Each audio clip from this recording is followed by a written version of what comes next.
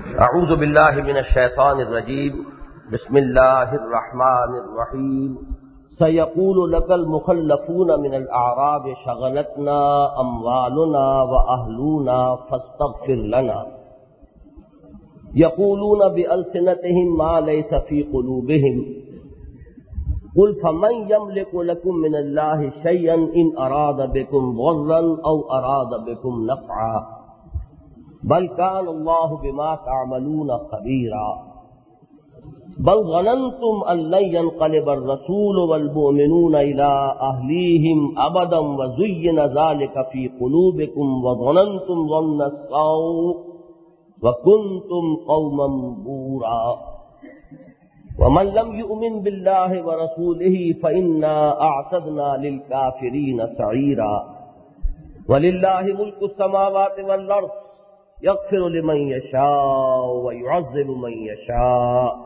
وکان اللہ غفورا رحیما سیقول المخلفون اذا انطلقتم الى مغانم لتأخذوها ذرونا نتبعكم يريدون ان يبدلوا كلام الله قل لن تتبعونا كذلكم قال الله من قبل فسيقولون بل تحسدوننا بل كانوا لا يفقهون إلا قليلا قل للمخلفين من الأعراب ستدعون إلى قوم أولي بأس شديد تقاتلونهم أو يسلمون فإن تطيعوا يؤتكم الله أجرا حسنا وإن تتولوا كما توليتم من قبل يعذبكم عذابا أليما ليس على الأعمى حرج ولا على الأعرج حرج ولا على المريض حرج ومن يطع الله ورسوله يدخله جنات تجري من تحتها الأنهار ومن يتولى يعذبه عذابا أليما صدق الله العظيم رب اشرح لي صدري ويسر لي أمري واحلل عقدة من لساني يفقهوا قولي اللهم رب زدنا إيمانا وهدى وعلما نافعا وعملا صالحا ورزقا حلالا طيبا سورہ فتح کے بارے میں جو تفصیلی تمہیدی گفتگویں ہو چکی ہیں، اب ان میں سے میں کسی چیز کو اس وقت دہرانے کی کوشش نہیں کروں گا ورنہ وقت سارا اس میں نکل جائے گا۔ البتہ یہ کہ سورہ فتح نازل ہوئی صلح حدیبیہ کے بعد، یہ ذہن میں رکھیے، صلح حدیبیہ سن 6 ہجری میں ہوئی اور اسے اللہ تعالیٰ نے فتح مبین قرار دیا، اور اس کے بعد سے یوں سمجھیے کہ جس کو کہنا چاہیے کہ یہ ٹرننگ پوائنٹ ثابت ہوئی ہے نبی اکرم صلی اللہ علیہ وسلم کی سیرت مطہرہ میں، اور آپ کی جو جد و جہد تھی کہ جزیرہ نماء عرب پر اللہ کے دین کو بالفعل غالب کر دیں، وہ جد و جہد جو ہے اس کے بعد بہت تیزی کے ساتھ آگے بڑھی، پھر اس میں کوئی بہت بڑی رکاوٹ نہیں آئی۔ اب اس رکوع میں جو بحث آ رہی ہے اس کو سمجھنے کے لیے تھوڑا سا جغرافیائی جو پس منظر ہے وہ ذہن میں رکھیے۔ میں نے آپ کو بتایا ہے کہ جزیرہ نماء عرب کے عام طور پر 3 حصے کیے جاتے ہیں، اور یہ تینوں حصے تقریباً شمالاً جنوباً ہیں، کہ سب سے زیادہ شرقی حصہ نجد کہلاتا ہے، اور یہ نجدی ہی ہیں آل سعود جن کی کہ اس وقت جو ہے حکومت ہے، یہ نجد سے تعلق رکھتے ہیں۔ اس کے بعد ایک حصہ ہے جو پہاڑی سلسلے ہیں، اور یہ سلسلے شمالاً جنوباً متوازی پہاڑی سلسلے ہیں۔ اس سلسلے کو کہتے ہیں حجاز، اور حجاز کے معنی ہی ہیں پردے کے، یعنی حاجزہ، جو چیز کے کسی چیز کے درمیان حائل ہو جائے۔ تو گویا کہ یہ شرقی اور غربی حصے کو، غربی حصہ بہت مختصر ہے جسے تہامہ کہتے ہیں، یہ حجاز کے پہاڑی سلسلے سے لے کر جو مغربی ساحل ہے جزیرہ نماء عرب کا، یہ وہ حصہ ہے میدانی حصہ، یہ تہامہ کہلاتا ہے۔ تو یوں سمجھیے جدہ تہامہ کا شہر ہے، یمبو تہامہ کا شہر ہے۔ یہ سب در حقیقت کیا ہے؟ بندرگاہیں ہیں۔ یہ کہیں تو 20-30 میل چوڑی پٹی ہو جاتی ہے، کہیں 2-4 میل چوڑی پٹی رہ جاتی ہے جو مغربی ساحل کے ساتھ ساتھ آتی ہے، یہ تہامہ ہے۔ اس کے بعد وہ پہاڑی سلسلہ ہے، یہ حجاز ہے، اس کے بعد نجد ہے۔ اب یہ جو سارا معاملہ ہے در حقیقت سیرت النبی صلی اللہ علیہ وسلم کا، اس کا تعلق بنیادی طور پر حجاز سے ہے، اس لیے کہ حجاز ہی کا اہم ترین شہر جو ہے وہ مکہ مکرمہ ہے۔ اسی پہاڑی سلسلے میں اوپر چلے جائیے 250-300 میل تو مدینہ منورہ ہے. یہی پہاڑی سلسلہ اوپر جاتا ہے تو یہیں پھر آگے چل کر خیبر اور فدق اور تیمہ اور وادی القریٰ یہ علاقے ہیں. یہی پہاڑی سلسلہ جب نیچے جاتا ہے مکے سے تو اہم شہر طائف آتا ہے جنوب کی طرف. پھر نیچے جا کر جو ہے یہ کھل کر ایک بہت اہم علاقہ بن جاتا ہے جس کا نام یمن ہے. یہ علیحدہ ملک ہے ہمیشہ سے، اس لیے کہ یہ یعنی بیرونی قوتوں کے زیر اثر رہا ہے، بڑا زرخیز علاقہ ہے. کسی زمانے میں یہاں ایران کی حکومت تھی، کبھی یہاں پر جو ہے افریقی کوئی طاقت آ کر قبضہ جما لیتی تھی. تو یہ حجاز کا حصہ جو ہے اس کو یوں سمجھ لیجئے کہ نبی اکرم صلی اللہ علیہ وسلم کی حیات طیبہ کے تقریباً 52 برس تو گزرے مکہ مکرمہ میں، اس لیے کہ 40 برس کی عمر میں آپ پر وحی کا آغاز ہوا. اس کے بعد 12 برس اور آپ مکے میں رہے تو 52 برس تو وہاں گزرے. 10 برس گزرے آپ کے مدینہ منورہ میں. یہ جو 10 برس ہیں ان کا تقریباً درمیانی حصہ ہے. یہ سن 5 ہجری میں غزوہ احزاب ہوا، سن 6 میں یہ فتح صلح حدیبیہ جسے فتح مبین قرار دیا گیا. اب اس کا نتیجہ کیا نکلا کہ جب مکے والوں سے حضور کی صلح ہو گئی اور جو عرب قبائل تھے ان کو یہ اس معاہدے کے اندر چوائس دے دیا گیا کہ وہ چاہے تو مسلمانوں کے حلیف ہو جائے اور چاہے تو وہ قریش کے حلیف ہو جائے، لہذا وہ بھی اس معاہدے کے تحت آ گئے. نتیجہ یہ نکلا کہ نبی اکرم صلی اللہ علیہ وسلم کے دستے مبارک گویا کہ کھل گئے کہ اب آپ کو پورا موقع تھا کہ آپ بھرپور وار کریں یہودیوں پر، اس لیے کہ یہودی اس معاہدے سے باہر ہیں. یہودیوں نے جو معاہدے حضور سے کیے تھے جبکہ حضور ہجرت فرما کر مدینہ تشریف لے گئے تھے ان کی انہوں نے خود خلاف ورزی کی، جس کے نتیجے میں 1 2 3 تینوں قبیلے جو ہیں مدینے سے نکال دیے گئے تھے ان کی اپنی خلاف ورزیوں کے نتیجے میں. مدینہ تو پاک ہو چکا تھا یہودیوں سے، لیکن حجاز کا پورا شمالی علاقہ ان کے قبضے میں تھا. خیبر ان کا بہت بڑا قلعہ، بہت بڑا گڑھ تھا. اسی کے ساتھ فدق، یہ جو فدق کا باغ مشہور ہے جس سے کہ حضرت فاطمہ رضی اللہ تعالی عنہا کا کچھ اختلاف ہوا حضرت ابوبکر صدیق سے. تیمہ کی وادی، وادی القریٰ، یہ علاقے زرخیز بھی تھے جیسے کہ جنوبی علاقہ زرخیز تھا. یہ جو درمیانی علاقہ ہے مکہ مکرمہ کا یہ تھا در حقیقت بواد غیر ذی زرع، ورنہ طائف بھی زرخیز ہے، اس سے نیچے چلے جائیں تو بہت زرخیز علاقہ آتا ہے. یمن تو بہترین علاقوں میں سے دنیا کے، اور یہ اوپر کے جو علاقے تھے. اب عجیب بات ذہن میں رکھیے کہ جنوبی علاقہ اس کا جو تھا وہ عیسائیوں کے قبضے میں تھا. ابرہہ عیسائی تھا، ابرہہ وہیں سے آیا تھا مکہ مکرمہ پر حملہ کرنے کے لیے اور بیت اللہ کو ڈھانے کے لیے. تو جنوبی زرخیز علاقہ تھا عیسائیوں کے قبضے میں، شمالی زرخیز علاقہ قبضے میں تھا یہودیوں کے. وہ یہودی جو پہلے وہاں سے آباد تھے وہ تو تھے ہی، جو مدینے سے جلا وطن ہوئے تینوں قبیلے بنو نذیر، بنو قینقاع، بنو قریظہ، وہ بھی وہیں پہنچ گئے. اب یہ ان کی طاقت کا ایک بہت بڑا گڑھ تھا، لہذا حضور نے صلح حدیبیہ کے بعد پہلا فائدہ اٹھایا ہے. اب اسے آپ اسٹیٹس مین شپ کہیے، تدبر کہیے، آپ کا معاملہ فہمی کہیے، اس لیے کہ جو کام آپ کو کرنا تھا دین کو غالب کرنا ہے، صرف دعوت و تبلیغ نہیں کرنی. اور دین کو غالب کرنے کے لیے ان تمام چیزوں کی بھی ضرورت ہے. صرف دعوت و تبلیغ سے دین غالب نہیں ہو سکتا جب تک کہ اس کے لیے ایک انقلابی جدوجہد نہ ہو، اور اس میں یہ سارے مراحل آتے ہیں. لہذا آپ نے جیسے ہی آپ فارغ ہوئے ادھر سے تو آپ نے بھرپور اقدام کیا. 3 مہینے کے اندر آپ نے خیبر پر حملہ کیا اور اس کو فتح کیا، اور بہت وسیع علاقے مسلمانوں کے قبضے میں آئے. نہایت زرخیز علاقے مسلمانوں کو ملے، نہایت ہی بڑی کثیر تعداد میں مال غنیمت مسلمانوں کے ہاتھ میں آیا. ایک چیز تو یہ ذہن میں رکھ لیجئے. دوسری بات یہ سمجھ لیجئے کہ حضور صلی اللہ علیہ وسلم نے جب اعلان کیا تھا کہ میں عمرے کے لیے جا رہا ہوں، یعنی صلح حدیبیہ سے قبل جو سفر آپ نے اختیار کیا، اور جو مسلمان میرے ساتھ چلنا چاہے چلے. اب ان میں سے جن لوگوں کے دلوں میں تو یقین تھا محمد الرسول اللہ صلی اللہ علیہ وسلم کی رسالت پر، ان کے لیے تو کوئی چوائس تھا ہی نہیں، تیار ہو گئے، سر تسلیم خم ہے جو بھی ہو. لیکن جیسا کہ میں آپ کو بتا چکا ہوں اس وقت تک قریش کا دبدبہ ابھی بڑا قائم تھا.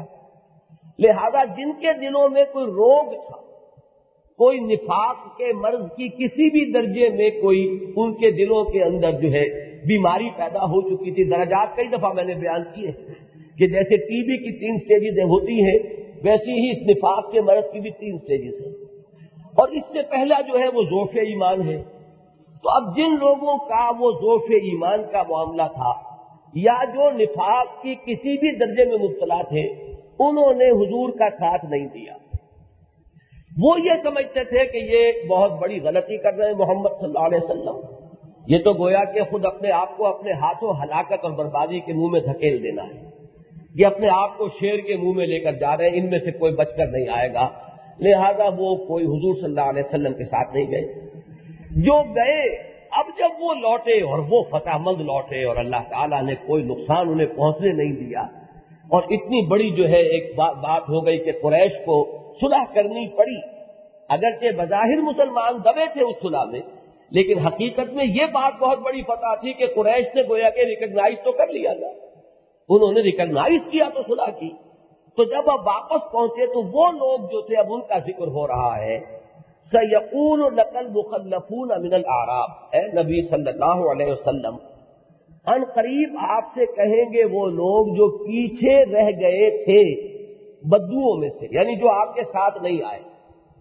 اب یہاں ایک خاص نقطہ نوٹ کیجئے, اور یہ جو بھی کسی اسلامی تحریک سے وابستہ شخص ہے کسی بھی درجے میں, اس کے لیے خاص طور پر سمجھنے کا ہے, اور تنظیم اسلامی کے رفقا اگر یہاں موجود ہے تو وہ کان کھول کر اچھی طرح سنیں, اس لفظ کو سمجھے. یہ لفظ کیا ہے؟ مخلف. مخلف کیا ہوتا ہے؟ یہ گرامر کی روح سے اس میں مفعول ہے.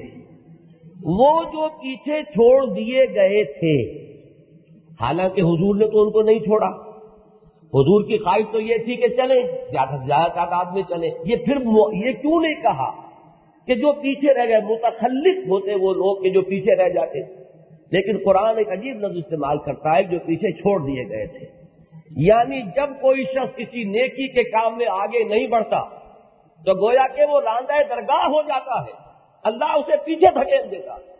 وہ اب گویا کہ محروم کر دیے گئے تھے, یہ اللہ تعالیٰ کی طرف سے مطلوب التوفیق ہو چکے تھے. اس لیے یہ جو سیغہ جو استعمال کیا یہ مفعول کا سیغہ ہے کہ اللہ ہی نے انہیں پیچھے کر دیا. کیوں کہ سورہ صف کے اندر وہ آیت موجود ہے کہ فلما زاغوا ازاغ اللہ قلوبہم, جب وہ ٹیڑھے ہوئے تو اللہ ہی نے ان کے دل ٹیڑھے کر دیے. اسی طریقے سے جو لوگ پیچھے رہ گئے تو ان کو کہا اللہ نے انہیں پیچھے رکھ دیا, ان کو دھکیل دیا, راندہ درگاہ کر دیا, انہیں گویا کہ دفع کر دیا, انہیں گویا کہ اپنے ہاں شرف قبولیت جو ہے اس سے محروم کر دیا. اس لیے یہ آ رہا ہے مجہول کا صیغہ, جو مفعول کا صیغہ, کہ جو پیچھے چھوڑ دیے گئے تھے. سَيَقُولُ لَكَ الْمُخَلَّفُونَ, دین کے کام میں ہمیشہ انسان کو تیار رہنا چاہیے اسی طرح کہ جب پکار آئے فوراً حاضر, اور اگر یہ نہیں ہوگا تو یہ حشر ہوگا پھر کہ جو یہاں پر اس لفظ میں آ رہا ہے. اب آپ سوچئے جو لوگ کسی بھی درجے میں محمد الرسول اللہ کے زمانے میں تھے اور اپنے آپ کو ان کا ساتھی کہتے تھے, ان پر اگر اللہ تعالیٰ کا یہ قانون نافذ ہو رہا ہے تو بعد میں آنے والی کسی بھی تحریک کے کسی بھی کارکن کو یہ نہیں سمجھنا چاہیے کہ وہ ان سے بالا تر ہوگا, وہ پھر اسی کیٹیگری کے اندر آئے گا. سَيَقُولُ لَكَ الْمُخَلَّفُونَ مِنَ الْأَعْرَابِ, بدوؤں میں سے جو لوگ پیچھے چھوڑ دیے گئے تھے. اے نبی جب آپ ان کے پاس واپس پہنچیں گے تو اب وہ حاضر ہوں گے, ان کے حساب سے تو گویا کہ بات الٹی ہو گئی. وہ خود سمجھے بیٹھے تھے, من درتے خیال ہے وہ فلک درتے خیال, یہ ہو کیا گیا؟ اب انہیں آ کر معذرت پیش کرنی ہوگی نا. کیا معذرت پیش کریں گے؟ وہ یہ کہیں گے شغلتنا, کوئی لفظ مشکل نہیں ہے, اور یہ سارا وہ تحریکی پس منظر جو ہے اس کو اچھی طرح یہاں سمجھیے. وہ کہیں گے شغلتنا اموالنا واہلونا, ہمیں مشغول کر لیا ہمارے مال مویشی ڈھور ڈنگر. اس لیے کہ مال کا لفظ ہمارے ہاں کسی اور سینس میں استعمال ہوتا ہے, آپ صرف کیش کو سمجھتے ہیں کہ وہ مال ہے, حالانکہ دیہاتی معیشت میں اصل مال ہے یہ حیوانات. کیا کرتے جی, وہ بھیڑ بکریاں تھیں, ان کی دیکھ بھال کون کرتا؟ میرے اونٹ تھے, یہ تھے, وہ تھے, اب ان کو کوئی دیکھنے والا نہیں تھا. تو شغلتنا اموالنا واہلونا, اور ہمارے گھر والے, اہل و عیال, اہل کی جمع, انہوں نے ہمیں مشغول کر لیا, انہوں نے ہمیں مصروف کر لیا. ایسے ایسے معاملات کھڑے ہو گئے تھے, بیوی بیمار ہو گئی تھی, فلاں کا یہ ہو گیا تھا, میرا بچہ جو ہے وہ کہیں گم ہو گیا تھا, اس کو تلاش کرنا تو وغیرہ وغیرہ. اب آ کر جو عذر تراشیں گے وہ کیا تراشیں گے وہ کہیں گے شغلتنا اموالنا واہلونا فاستغفر لنا، تو اے نبی آپ ہمارے لیے استغفار کیجیے۔ کیا مانی ہوئے آپ خود کو معاف فرما ہی دیں، وہ گویا کہ انڈرسٹوڈ ہو گیا کہ آپ خود بھی ہمیں معاف فرما دیں اور اللہ تعالیٰ سے بھی ہمارے لیے استغفار فرمائیں اور اللہ تعالیٰ سے بھی ہم سے معافی کی درخواست فرمائیں۔ اب اس پر اللہ کا تبصرہ آ رہا ہے، یہ کان کھول کر سننے کا ہے۔ یقولون بألسنتہم ما لیس فی قلوبہم، یہ کہہ رہے ہیں اپنی زبانوں سے جو ان کے دلوں میں نہیں ہے۔ اس کی بات تو آگے آئے گی۔ اب درمیان میں اللہ نے ایک بات بڑی عجیب کہی ہے، یہ پھر وہی کسی بھی اسلامی تحریک کے کارکن کو یاد کر لینے چاہیے یہ الفاظ جو آگے آ رہے ہیں۔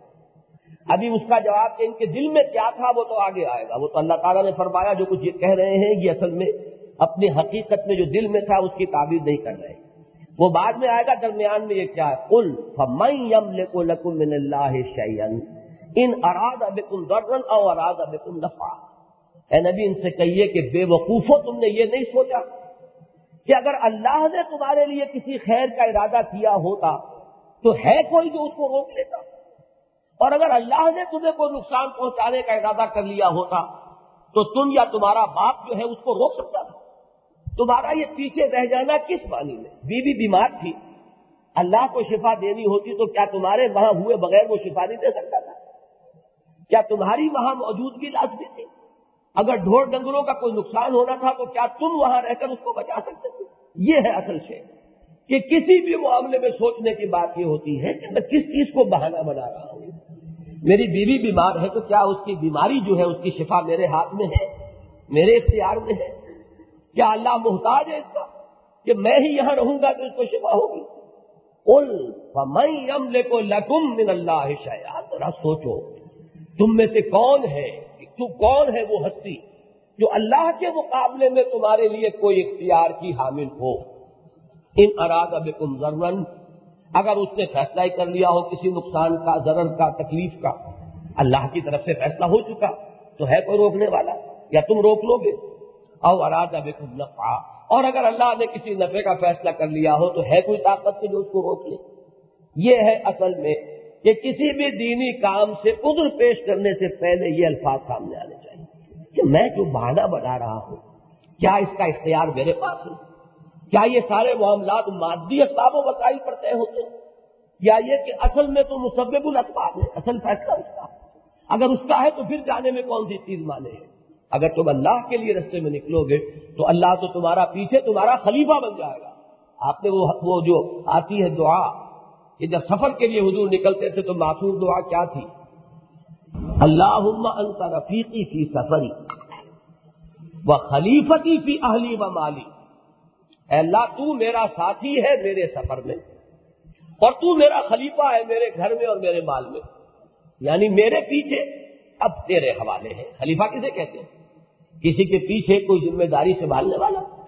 تو جب میں اپنے گھر بار کو چھوڑ کر جا رہا ہوں تو اللہ اب تو میرا خلیفہ ہے۔ ذرا غور کیجیے اس لفظ کو کہ انسان ہے اللہ کا خلیفہ، اور یہاں اللہ خلیفہ بن رہا ہے انسان کا، اور یہ حضور کے الفاظ ہیں اللہم انت رفیقی فی سفری وانت خلیفتی فی اہلی و مالی۔ تو اب اللہ سے بڑھ کر کوئی اور ہوگا کہ جو ان کی حفاظت کر سکتا ہو؟ تو فرمایا اصل میں تو یہ بات نوٹ کرنی چاہیے، بل کان اللہ بما تعملون خبیرا، جان لو کہ جو کچھ تم کر رہے ہو اللہ اس کو خوب جانتا ہے۔ اب یہاں پر آ رہی ہے وہ بات کہ اصل میں تمہارے دل میں کیا تھا، گئے کیوں نہیں تھے؟ یہ مشغولیتوں کے تو بہانے ہیں، یہ سب تمہارے لیم ایکسکیوزز ہیں۔ اصل بات کیا تھی؟ بل ظننتم، حقیقت یہ تھی کہ تم نے یہ گمان کیا تھا ان لن ينقلب الرسول والمؤمنون الى اہلیہم ابدا، اب نہیں لوٹ کے آئیں گے یہ رسول اور نہ ان کے ساتھی اہل ایمان اپنے گھر والوں کی طرف، یہ سب جو ہے ہلاکت کے گڑھے میں جا رہے ہیں، یہ تو آنکھوں دیکھتے اپنے آپ کو برباد کرنے پر تلے ہوئے ہیں، ان میں سے کوئی لوٹ کر ہرگز نہیں آتا۔ یہاں پہ نوٹ کریں جنہیں تھوڑی سی بھی شد مدربی کی ہے، لام اور نون کے ساتھ جب فعل مضارع میں نفی آتی ہے نا، یہ انتہائی تاکید، لن ينقلب الرسول، ہرگز نہیں لوٹ کر آ سکتے نہ رسول اور نہ ان کے ساتھی اہل ایمان الی اہلیہم ابدا، وزین ذلک فی قلوبکم، اور اے بدبختو یہ خیال تمہارے دلوں میں پل گیا تھا، رچ بس گیا تھا، تم یہ سمجھ رہے تھے زینا کیوں کہا گیا؟ اسی طرح بچاؤ اپنے آپ کو. ہم پیچھے رہ گئے، بچ گئے، جو گئے گئے، مارے گئے. لہذا تم سمجھ رہے تھے کہ بڑی کامیابی حاصل کر لی، جو تم نہیں گئے، تم نے اپنے آپ کو خطرات سے بچا لیا. وَزُيِّنَ ذَلِكَ فِي قُلُوبِكُمْ وَظَنَنتُمْ ظَنَّ السَّوْءِ، اور تم نے واقعتاً بہت ہی برا گمان کیا تھا. عام طور پر یہ لفظ ہمارے ہاں، ویسے تو لفظ سو بھی عربی کا لفظ ہی ہے، لیکن جب یہ اس طریقے سے آتا ہے علماء سو، تو اصل میں علماء سو ہے وہ لفظ. ظن السوء، تم نے بہت ہی برا گمان کیا تھا. وَكُنْتُمْ قَوْمًا بُورًا، اور حقیقت یہ ہے، اب یہ کانا جو ہے، یہ کانا ناقصہ بھی ہوتا ہے، کانا تامہ بھی ہوتا ہے. دونوں ترجمے کے اعتبار سے کیا ہوگا؟ بور جمع ہے بائر کی، ہلاک ہونے والا شخص، برباد ہونے والا. تم تھے ہی بربادی کے قابل، یہ بھی ترجمہ ہوگا. اور تم ہو گئے برباد، یہ بھی ترجمہ ہوگا. یہ دونوں جو ہے ترجمے اس کے ممکن ہیں، دونوں حاصل ایک ہی.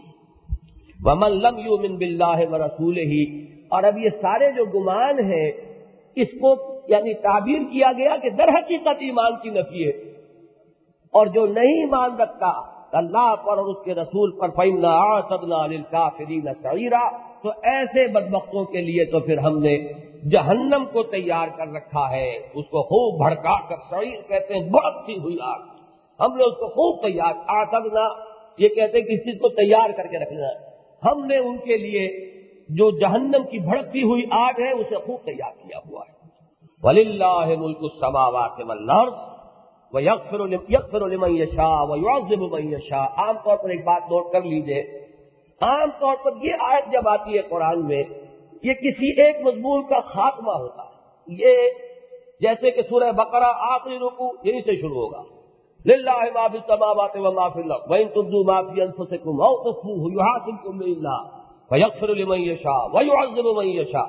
عام طور پر جہاں کوئی کلام ختم ہو اس پر یہ آیت آتی ہے، اور اس کی بڑی اہمیت ہے اس کی وجہ سے جو میں نوٹ کرا رہا ہوں کہ یہاں اصل میں ایک کلام ختم ہو گیا ہے، اگلا کلام ذرا اس سے علیحدہ بات ہے جو سامنے شروع ہو رہی ہے. آسمانوں اور زمین کی بادشاہی تو اللہ ہی کی ہے، وہ جس کو چاہتا ہے بخشے گا اور جس کو چاہے گا عذاب دے گا. یہ اس کی مشیت اور اقتدار اور اختیار مطلق ہے. یہ میں کئی مرتبہ کر چکا ہوں کہ ہمارے اور شیعوں کے درمیان، اور شیعہ اور معتزلہ اس میں بریکٹڈ ہے، یعنی معتزلہ اور شیعہ ایک طرف اور اہل سنت ایک طرف. ہمارے درمیان عقائد کے اختلافات میں ایک تو اہم اختلاف یہ ہے کہ ان کے نزدیک یہ ہے کہ اللہ کے ذمے واجب ہے کہ وہ کافر کو سزا دے اور نیکوکار کو جزا دے. ہم کہتے ہیں اللہ پر کوئی چیز واجب نہیں، اس کا اختیار مطلق ہے. وہ ابو جہل کو بخش دے تو بخش دے، اس کا اختیار ہے. کون ہے جو اس کا ہاتھ روک سکے؟ اگر وہ ہم میں سے کسی کو سزا دینا چاہتے، اس لیے کہ سب اس کے بندے ہیں، مملوک ہیں، وہ جس کے ساتھ جو کرے اس کا اختیار مطلق ہے. یہ دوسری بات ہے، ہم یہ جانتے ہیں کہ وہ کفار کو سزا دے گا، اہل ایمان کو جزا دے گا، لیکن ہم کسی چیز کو بھی اللہ پر واجب قرار نہیں دیتے. یہ اس کی شان سے بہت فروغ ہے کہ کوئی چیز واجب قرار دی جائے، سوائے اس کے کہ بعض چیزیں اللہ تعالیٰ نے خود اپنے اوپر واجب کر لی ہے. کتب علی نفسہ الرحمہ، اس نے اپنے اوپر رحمت کو واجب کر لیا، یہ بات دوسری ہے. لیکن کوئی اور قانون جس کو آپ کہیں کہ بس یہ قاعدہ کلیہ اللہ پر واجب ہے، تو گویا کہ اللہ کے ہاتھ تو بن گئے تھے. تو اللہ کے ہاتھ بنے ہوئے نہیں ہے، وہ جس کو چاہے گا عذاب دے گا، جس کو چاہے گا معاف فرما دے گا. وَكَانَ اللَّهُ غَفُورًا رَحِيمًا، اور اللہ تعالیٰ تو ہے ہی بخشنے والا اور رحم فرمانے والا. اب اگلی بات شروع ہو رہی ہے. سَيَقُولُ الْمُخَلَّفُونَ، اب وہی مخلف جو ہیں ان کا بات، وہ جو پیچھے چھوڑ دیے گئے تھے، رہے تھے اپنے نفاق یا اپنی ایمانی کمزوری کے باعث پیچھے، لیکن اللہ نے ان کو بھی پیچھے ہی کر دیا. اب اگر تم پیچھے رہ گئے ہو تو رہو پیچھے. تو سَيَقُولُ لَكَ الْمُخَلَّفُونَ إِذَا انطَلَقْتُمْ إِلَىٰ مَغَانِمَ لِتَأْخُذُوهَا، جب تم جاؤ گے غنیمتوں کی طرف کہ ان کو حاصل کر لو.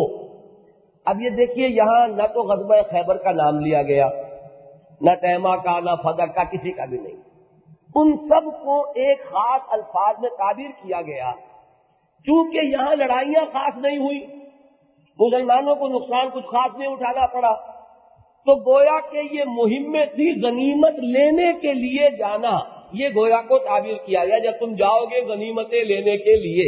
حالانکہ در حقیقت حضور جب جا رہے تھے صحابہ کو لے کر خیبر کی طرف تو کیا پتا تھا جنگ کیسی ہو, کتنا ہمارا جانی نقصان ہو جائے اور کتنی مشکل سے فتح ہو بھی کہ نہ ہو کس کو معلوم ہے.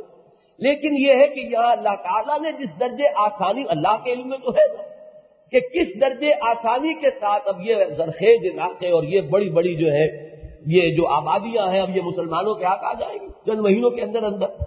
تو اس کو تعبیر ان الفاظ سے کیا کہ اے مسلمانوں جب تم جاؤ گے اذن طلقتم الی مغانم لتاخذوها, کہ تم جاؤ اور غنیمتیں حاصل کرو جو اللہ تعالیٰ نے انعام تمہارے لیے رکھ دیا ہے. تو یہ کیا کہیں گے سیقول المخلفون, وہ کیا کہیں گے ضرونا نتبعکم, بھائی ہمیں بھی اجازت دیجیے ہم بھی آپ کے ساتھ چلیں. کیوں؟ انہیں بھی یہ نظر آ رہا ہوگا کہ وہ تو تھے نا قریش, اور قریش کے حلیف قبائل, ادھر جانا تو ہلاکت کے منہ میں جانا تھا. یہ تو یہودی ہیں, ان کا حال تو ہم مدینے میں بھی جانتے ہیں کہ کبھی کھلے میدان میں لڑنے کی انہیں توفیق ہی نہیں ہوئی. یہ صرف عورتوں کی طرح سازشیں کر سکتے ہیں یا چھتوں پر چڑھ کر پتھراؤ کر سکتے ہیں, اس کے سوا انہوں نے کبھی کچھ نہیں کیا. ایک قبیلے کے تمام مردوں کو حضور نے قتل کرایا ہے, جو بنو قریظہ کی غداری کی سزا ان کو دی گئی ان کے اپنے فیصلے کے مطابق, کہ انہوں نے حکم مقرر کر دیا حضرت سعد ابن معاذ رضی اللہ تعالیٰ عنہ کو کہ جو یہ فیصلہ کر دے. انہوں نے تورات نکال کر اس کے مطابق فیصلہ کر دیا. غداری کی سزا یہ ہے کہ جتنے جوان لوگ قتل کر دیے. آپ سوچئے قبیلے کے تمام جوان مرد قتل کیے جا رہے ہیں اور معلوم ہوتا ہے کہ بھیڑوں اور بکریوں کی طرح بیٹھا قبیلہ دیکھ رہا ہے. حالانکہ اسی وقت وہ کوئی زور لگاتے تو 2-4 مسلمانوں کو تو مار لیتے, لیکن نہیں. بزدل, انتہائی بزدلی. آج شام جو شام الہدیٰ میں آپ کو ایک حدیث سناؤں گا, وہی کیفیت آج ہماری ہو چکی ہے. یہ میں آپ کو بتانا چاہتا ہوں حدیث کی روح سے. لیکن یہ بات جان لیجئے کہ یہ کسی مسلمان قوم میں جب بزدلی آتی ہے اور وہن جب پیدا ہو جاتا ہے تو وہ جو حضور نے کہا ہے کہ وہ سیلاب کے اوپر کا جھاگ بن کر رہ جاتے ہیں جن کی کوئی حیثیت نہیں ہوتی. یہ کیفیت یہود کی تھی, اس کا انہیں تجربہ تھا. تو انہیں اندازہ ہوا کہ جنگ کے اندر زیادہ اندیشہ نہیں ہے اور مال بہت ملے گا, تو چلو. تو وہ اجازت مانگیں گے نبی آپ سے, سیقول المخلفون اذا انطلقتم الى مغانم لتاخذوها ذرونا نتبعکم, ہمیں چھوڑو کہ ہم بھی چلیں. ذرونا سے مطلب یہ کہ پرمٹ اس, ذرا کے معنی ویسے تو ہوتا چھوڑو, یعنی الاؤ اس.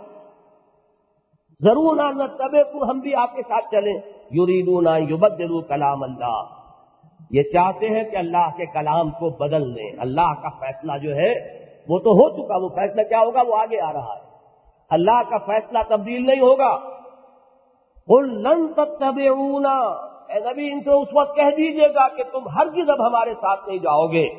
کذالکم اللہ من قبل, اللہ تعالیٰ یہ اس کا فیصلہ پہلے ہی صادر کر چکا. یہ پہلے ہی سے مراد اس سے پہلے نہیں ہے, بلکہ اسی وقت جو فیصلہ صادر ہو رہا ہے. یہ پہلے کس اعتبار سے, جب یہ کہا جائے گا اس وقت کے اعتبار سے پہلے ہے.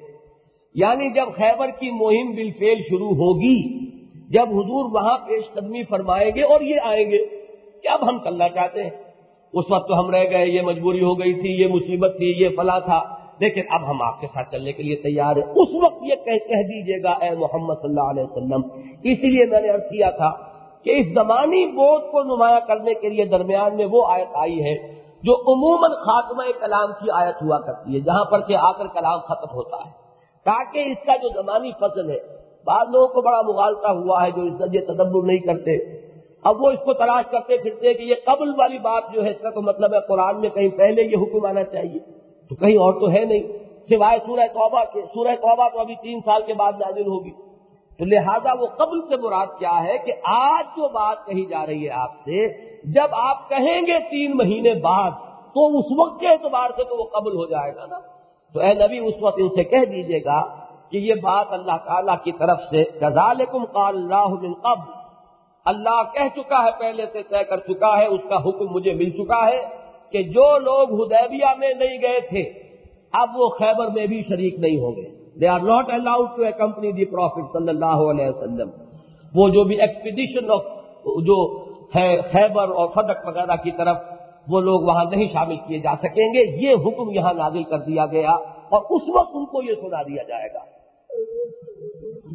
فَسَيَقُولُونَ بَلْ تَحْسُدُونَ، آپ جو ان کی ذہنیت تھی ان کے اعتبار سے بات ہو رہی ہے، وہ کیا کہیں گے؟ وہ کہیں گے نہیں، اصل میں آپ لوگ ہم سے حسد کرتے ہیں نا۔ جو اپنی ذہنیت ہوگی آدمی اسی کے مطابق کلام کرے گا، یہ دنیا کا قاعدہ ہے۔ آپ عام طور پر انسانی گفتگو میں دیکھیں گے کہ اس کا اپنا مائنڈ ریفلیکٹ کر رہا ہوتا ہے۔ جس کی اپنی نیت خراب ہوتی ہے وہ دوسروں کی نیتوں پر حملہ کرنے میں بڑا جری ہوتا ہے۔ جس کے اپنے اندر فساد ہو وہ دوسروں کا فساد جو ہے وہ ہے یا نہیں وہ اس کو بہت جلدی پکڑتا ہے، چاہے وہ خیالی قسم کا فساد ہو۔ لہذا وہ کیا کہیں گے؟ بل تحسدوننا فسیقولون، تو وہ عنقریب یہ کہیں گے بل تحسدوننا، یہ آپ ہم سے حسد کرتے ہیں نا، ہم بھی جائیں ہمیں بھی اس مال میں سے ملے۔ بڑی بڑی جاگیریں آپ کو معلوم ہے کہ جو خیبر کے بعد تو سارا مزارعت کا مسئلہ اٹھ کھڑا ہوا ہے، جس کی وجہ سے بعض لوگوں کو غلطی ہوئی ہے کہ مزارعت جو ہے وہ جائز ہے، حالانکہ مولانا تفسیر صاحب نے اپنے مقالے میں ثابت کر دیا وہ مزارعت نہیں تھی، وہ خراج مقاسمت تھا، وہ خراج کی نوعیت کی ایک چیز تھی۔ بہرحال وہ ایک ٹیکنیکل مسئلہ ہو جائے گا، لیکن یہ کہ یہ ساری جاگیریں وہیں تو ملی ہیں۔ خود حضور صلی اللہ علیہ وسلم کی اگر آپ کہیں کوئی جاگیر کا لفظ تو یہ باغ فتح جو تھا وہ کہاں تھا؟ وہ وہیں تو تھا، جس کے بارے میں کہ پھر حضرت فاطمہ رضی اللہ تعالیٰ عنہ نے کلیم کیا کہ میں ان کی بیٹی ہوں، اور چونکہ سول سروائیور وہی تھی حضور کے، اولاد نرینہ کوئی، وہ تو جو بچپن میں فوت ہو گئے، 4 بیٹیاں تھیں، تینوں فوت ہو چکی تھی، سول سروائیور حضرت فاطمہ تھی، تو اب انہوں نے کلیم کیا کہ وہ باغ مجھے ملنا چاہیے، وہ جاگیر۔ حضرت ابوبکر نے حدیث سنا دی کہ حضور نے تو یہ فرمایا ہے کہ نحن معاشر الانبیاء لا نرث ولا نورث ما ترکنا صدقہ، ہم انبیاء جو ہیں ہمارا معاملہ یہ ہے کہ ہمارا کوئی ترکہ نہیں ہوتا، جو ترکہ ہم چھوڑتے ہیں وہ صدقہ ہوتا ہے۔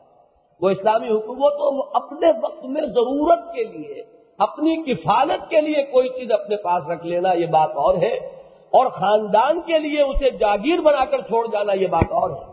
نبی کا دامن اس سے پاک ہے کہ وہ اپنی اولاد کے لیے جاگیریں بنا کر چھوڑ کر جائے، اور ہمارے ہاں ان تصوف کے گھرانوں کے اندر بھی آپ لوگوں میں سے بہتوں کو علم ہوگا کیسے کیسے فسادات ہوئے ہیں۔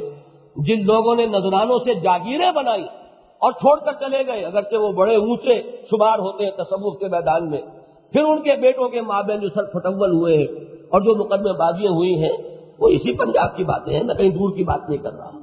تو بات تو سیدھی یہ ہے، معین الدین اجمیری نے کوئی جاگیر نہیں چھوڑی تھی، اسی طریقے سے یہ بابا فرید الدین نے کوئی جاگیر نہیں چھوڑی تھی، یہ بعد میں ان کے مزارات کے ساتھ اوقاف بنا دیے گئے جس پر مجاور بیٹھ گئے اور وہ وہاں عیاشیاں کرتے رہے، یہ دور کی بات ہے، لیکن اللہ والا کوئی چیز چھوڑ کر نہیں جائے گا۔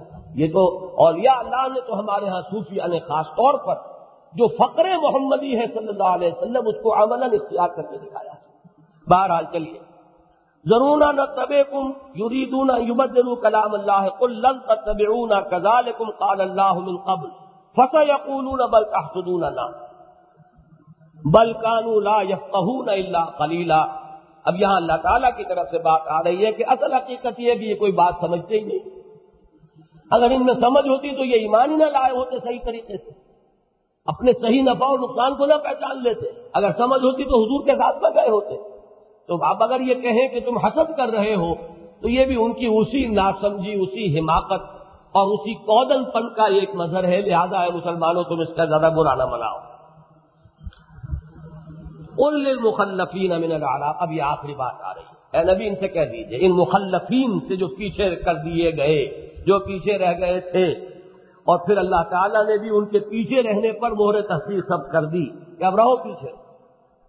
قل للمخلفین من الاعراب، ان بدوؤں میں سے جو پیچھے کر دیے گئے تھے نبی ان سے یہ کہیے ستدعون الی قوم اولی باس شدید، ان قریب تمہیں بلایا جائے گا ایک ایسی قوم کی طرف جو بڑی قوت والی ہوگی۔ ابھی تو تمہیں حلوہ نظر آ رہا ہے نا، بلکہ حلوہ بھی ذرا گاڑی چیز ہوتی ہے، تو حریرہ نظر آ رہا تھا، یہ جو تھا یہ حلوہ نہیں حریرہ تھا۔ اس حریرے کے لیے تو تم سب بے چین ہو کہ فوراً جو ہے چلو، لیکن تمہارے لیے ایک موقع آنے والا ہے، اور وہ موقع آئے گا تمہیں بلایا جائے گا اس کے بعد بڑی طاقتور قوموں کے ساتھ مقابلے کے لیے۔ اب اس میں اختلاف ہے مفسرین کا کہ اس سے مراد کیا ہے۔ ایک صاحب نے تو فتح مکہ مراد لیا، میرے نزدیک وہ تو بہت کچی رائے ہے، اس لیے کہ مکے والوں کا حال تو معلوم ہو چکا تھا کہ اب ان میں کچھ نہیں ہے، یہ بات جو ہے یہ تو اگر من الشمس تھی۔ لیکن ہاں حوازن اور ثقیف کے قبائل جن سے حنین میں مقابلہ ہوا وہ بڑے جاندار قبائل تھے۔ اسی طریقے سے جو یہ مشرقی قبائل تھے، نجد کے علاقے تھے، انہی میں مسلمہ کذاب اٹھا تھا، یہ بڑے زوردار قبیلے تھے، تو یہ تو جنگیں ابھی ہونی تھی۔ اور بہت سے حضرات نے اس کو عام رکھا ہے کہ اب جو جنگیں ہونی تھی، خود حضور کی حیات طیبہ میں غزوہ موطا ہوا کہ نہیں ہوا، سلطنت روما سے ٹکراؤ شروع ہو گیا، اسی طریقے سے غزوہ تبوک سلطنت روما سے ٹکراؤ، اتنی عظیم سلطنت سے۔ تو وہ موقع آئیں گے جب تمہیں پھر اپنے ایمان کے ثبوت دینے کا ایک موقع فراہم کر دیا جائے گا۔ اس موقع پر تو جو تم یہ رہ گئے تھے حدیبیہ سے، تو تم اس سے تو باہر کر دیے گئے، اس مہم میں تو تم ساتھ نہیں جا سکتے۔ البتہ قل للمخلفین من الاعراب ستدعون الى قوم اولی باس شدید تقاتلونہم او یسلمون، یا تم ان سے جنگ کرو گے یا وہ اسلام لے آئیں گے۔ اب یسلمون کے دو ترجمے ہیں، ایک اسلام لے آنا یہ ہے اصطلاحاً، ایک ہے اطاعت قبول کر لینا، یہ ہے اس کا لفظی ترجمہ۔ تو وہ جو تین تھے، ہمیشہ جب بھی صحابہ کرام کی فوجیں نکلی ہیں خلافت راشدہ کے دوران، تین آلٹرنیٹوز تھے۔ اسلام لے آؤ تو گویا کہ ہمارے بالکل برابر ہوگے، ہمارا تمہارا اسٹیٹس ایک ہوگا، نہیں تو مطیع ہو کر رہو، جزیہ دو، اسلام کی بالادستی کو قبول کرو۔ یہ بھی گویا کہ اسلام ہی کی شکل ہوئی، یعنی دین اسلام کو تو قبول نہیں کیا، اسلام کی بالادستی کو تو قبول کر لیا، اسلامی حکومت میں نیچے رہنے کو تو قبول کر لیا۔ تو یسلمون کے اندر اصل میں وہ دونوں چیزیں شامل ہیں۔ اب تیسرا الٹرنیٹو کیا تلوار، وہ ہے تقاتلونہم، کہ یا تو تم ان سے جنگ کرو گے تقاتلونہم او یسلمون، یا وہ اسلام لے آئے یا وہ اطاعت قبول کر لیں، جزیہ دینا جو ہے قبول کر لیں۔ اسی کی شرح ہے آگے چل کر جو سورہ توبہ میں غزوہ تبوک کے موقع پر جو ہے وہ پوری باتیں جو ہے کھول دی گئی۔ فَإِن تُطِيعُوا يُؤْتِكُمُ اللَّهُ أَجْرًا حَسَنًا، اس وقت پھر اگر تم اطاعت کرو گے جب تمہیں بلایا جائے گا کہ آؤ نکلو، اگر اس وقت تم نے اللہ اور اس کے رسول کی اطاعت کا ثبوت دیا، اللہ تعالیٰ تمہیں اجر حسنہ عطا فرمائے گا۔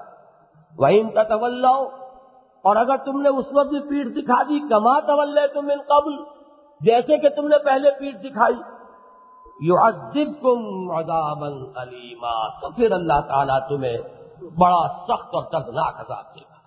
اس میں وہ اصول نوٹ کر لیجئے جو میں نے بارہا کہا ہے منافقین کے بارے میں، کہ ویسے تو نفاق کا ذکر جو ہے وہ مکی صورتوں میں بھی ہے، مدنی صورت پہلی سورہ بقرہ ہے، اس میں بھی شروع میں اگرچہ لفظ نفاق نہیں ہے، لیکن یہ کہ وَمِنَ النَّاسِ مَن يَقُولُ آمَنَّا بِاللَّهِ وَبِالْيَوْمِ الْآخِرِ وَمَا هُم بِمُؤْمِنِينَ يُخَادِعُونَ اللَّهَ وَالَّذِينَ آمَنُوا وَمَا يَخْدَعُونَ إِلَّا أَنفُسَهُمْ وَمَا يَشْعُرُونَ، وہ نقشہ موجود ہے۔ لیکن یہ بات جان لیجئے کہ اس پورے عرصے میں منافقین کے لیے دروازہ کھلا رکھا گیا توبہ کا، اب بھی باز آ جاؤ، اب بھی اصلاح کر لو تو اللہ تعالیٰ تمہیں اب بھی اپنے دامن رحمت میں لے لے گا۔ جیسے کہ میں عرض کیا کرتا ہوں کہ پہلی سٹیج ہے ٹی بی کی تو علاج ہو جاتا تھا، سیکنڈ میں بھی ہو جاتا تھا، اب تو خیر تھرڈ میں بھی ہو جاتا ہے، لیکن یہ کہ ہمارے زمانے میں جب میں کنین بیچا کرتا تھا بقول عبدالستار نیازی صاحب کے، اس زمانے میں وہ تھرڈ سٹیج میں جو پہنچ جاتا تھا وہ پھر واپس نہیں آتا تھا، اس کا مشکل تھا۔ تو یہ کہ دن گنتے تھے لوگ، باقی یہ کہ یا لوگ پیسے کماتے تھے ڈاکٹر لوگ، باقی یہ معلوم تھا کہ بچنا ممکن نہیں۔ تو یہی معاملہ اس نفاق کا ہوا ہے کہ شروع میں اللہ تعالیٰ کی طرف سے ان کے لیے دروازہ کھلا رکھا گیا، بعد آ جاؤ اب بھی اپنے اس مرض کا علاج کر لو، بداوا کر لو، اللہ تعالیٰ کی رحمت تمہیں اپنے دامن میں لے لے۔ مجھے وہ جگر کا شعر یاد آ رہا ہے کہ چمن کے مالی اگر بنا لے موافق اپنا شعار، اب بھی چمن میں آ سکتی ہے پلٹ کر چمن سے روٹھی بہار، اب بھی یہ دروازہ آخری طور پر بند ہوا ہے سورہ توبہ میں جا کر، اب ان کے لیے کوئی راستہ نہیں ہے اور اب ان کے لیے دروازہ بند ہو چکا ہے کہ اے نبی اگر آپ بھی ان کے لیے استغفار کریں اور 1 2 10 20 30 مرتبہ نہیں 70 مرتبہ بھی کریں گے تب بھی اللہ ان کو نہیں بخشے، لیکن یہاں تک ابھی دروازہ کھلا رکھا گیا ہے، اس لیے کہ یہ تو ابھی سن 7 میں بات ہو رہی ہے، بلکہ سن 6 میں، 7 میں کہا سن 6 میں۔ تو فرمایا کہ اگر تم ان تتولوا کما تولیتم من قبل يعذبكم عذابا علیما، جیسے تم نے پہلے پیٹھ دکھائی تھی اس وقت بھی دکھاؤ گے تو پھر تو تمہیں عذاب علیم سے اللہ تعالیٰ جو ہے وہ نوازے گا، کہ وہ عذاب علیم تم پر آئے گا، ورنہ یہ کہ اگر تم نے اصلاح کر لی اور اطاعت کا راستہ اختیار کر لیا، یؤتکم اللہ اجرا حسنا، اللہ تمہیں اچھا اجر عطا فرمائے۔ اب آخری آیت رہ گئی اور اللہ کا شکر ہے کہ میرا پروگرام پورا ہو جائے گا، میرے پاس ابھی 3 منٹ ہیں، کہ آج 45 منٹ میں ہم نے پورا رکوع جو ہے اس کا مطالعہ مکمل کر لیا. لیس علی الاعمى حرج، اندھے پر کوئی گناہ نہیں ہے اگر وہ جنگ میں شریک نہ ہو. اگر کوئی ایکسپیڈیشن ہے، اگر کوئی نابینا ہے، کیسے جائے گا؟ اگر کسی کے اندر جذبہ ہے وہ پھر بھی جائے، وہ تو اس کا کیا کہنا ہے. لیکن یہ ہے کہ بہرحال اللہ کی طرف سے جو مستثنیٰ ہیں ان کی فہرست کی جا رہی ہے. لیس علی الاعمى حرج ولا علی الاعرج حرج. اسی طریقے سے کوئی لنگڑا ہے، چل نہیں سکتا بیچارہ، تو جنگ کیسے کرے گا؟ وہاں تو ظاہر بات ہے قدم جما کر جنگ ہوتی تھی، یا صرف لبلبی دبانے والی جنگ تو اب ہوتی ہے نا. وہاں تو ظاہر بات ہے کہ ہاتھ سے قدم جما کر جنگ کرنی ہوتی تھی.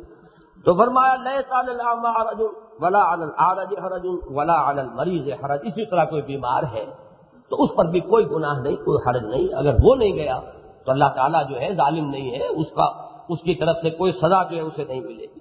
وَمَن يُطِعِ اللَّهَ وَرَسُولَهُ. اب آخری جو آخری قاعدہ کلیہ ہے، دائمی ہے، یہ یونیورسل ٹروتھ ہے، یہ تو دائمی قانون ہے. جو کوئی بھی اللہ اور اس کے رسول کی اطاعت کرے گا یدخلہ جنات تجری من تحتہا الانہار، اللہ انہیں داخل کرے گا ان باغات میں کہ جن کے دامن میں ندیاں بہتی ہوں گی. وَمَن يَتَوَلَّ، پھر یہ تیسری مرتبہ جو روگردانی کرے گا، جو پیٹ دکھائے گا، چاہے معذرتیں کیسی ہی بنا رہا ہو، چرب زبانی کے ساتھ دھوکہ کتنا ہی دے رہا ہو، چاہے کتنی ہی اس نے جھوٹے بہانے بنا کر لوگوں کی زبانیں بند کر دی ہوں، اللہ تو جانتا ہے نا کہ جس نے اپنے اس فرض کی ادائیگی سے منہ موڑا، جس نے وہ کام جس کی کہ اس نے بیعت کی ہے. ان الذین یبایعونک انما یبایعون اللہ. یاد ہے آیت پہلی کیا تھی؟ پہلے رکوع کی آخری آیت کیا تھی؟ اے نبی جو آپ سے بیعت کر رہے ہیں وہ اللہ سے بیعت کر رہے ہیں. ید اللہ فوق ایدیہم، اللہ کا ہاتھ ان کے ہاتھوں کے اوپر ہے. فمن نکث فانما ینکث علی نفسہ، جو کوئی اس کی خلاف ورزی کرے گا اس کا سارا وبال اسی پر آئے گا. ومن اوفى بما عاهد عليه الله فسيؤتيه اجرا عظيما. اور جو پورا کر دے گا اپنے اس عہد کو جو اس نے پروردگار سے کیا تھا تو اللہ تعالیٰ اس کو اجر عظیم عطا فرمائے گا. اسی کو ری افرم کیا ہے یہاں. ومن يطع الله ورسوله يدخله جنات تجري من تحتها الانهار ومن يتولى يعذبه عذابا اليما. اور جو پیش دکھائے گا تو اللہ تعالیٰ پھر اسے عذاب دے گا، بہت ہی دردناک عذاب. بارک اللہ لی ولکم فی القرآن العظیم ونفعنی وإیاکم بالآیات والذکر الحکیم. اعوذ باللہ من الشیطان الرجیم. بسم اللہ الرحمن الرحیم. لقد رضی اللہ عن المؤمنین اذ یبایعونک تحت الشجرة فعلم ما في قلوبهم فأنزل السكينة عليهم وأصابهم فتحا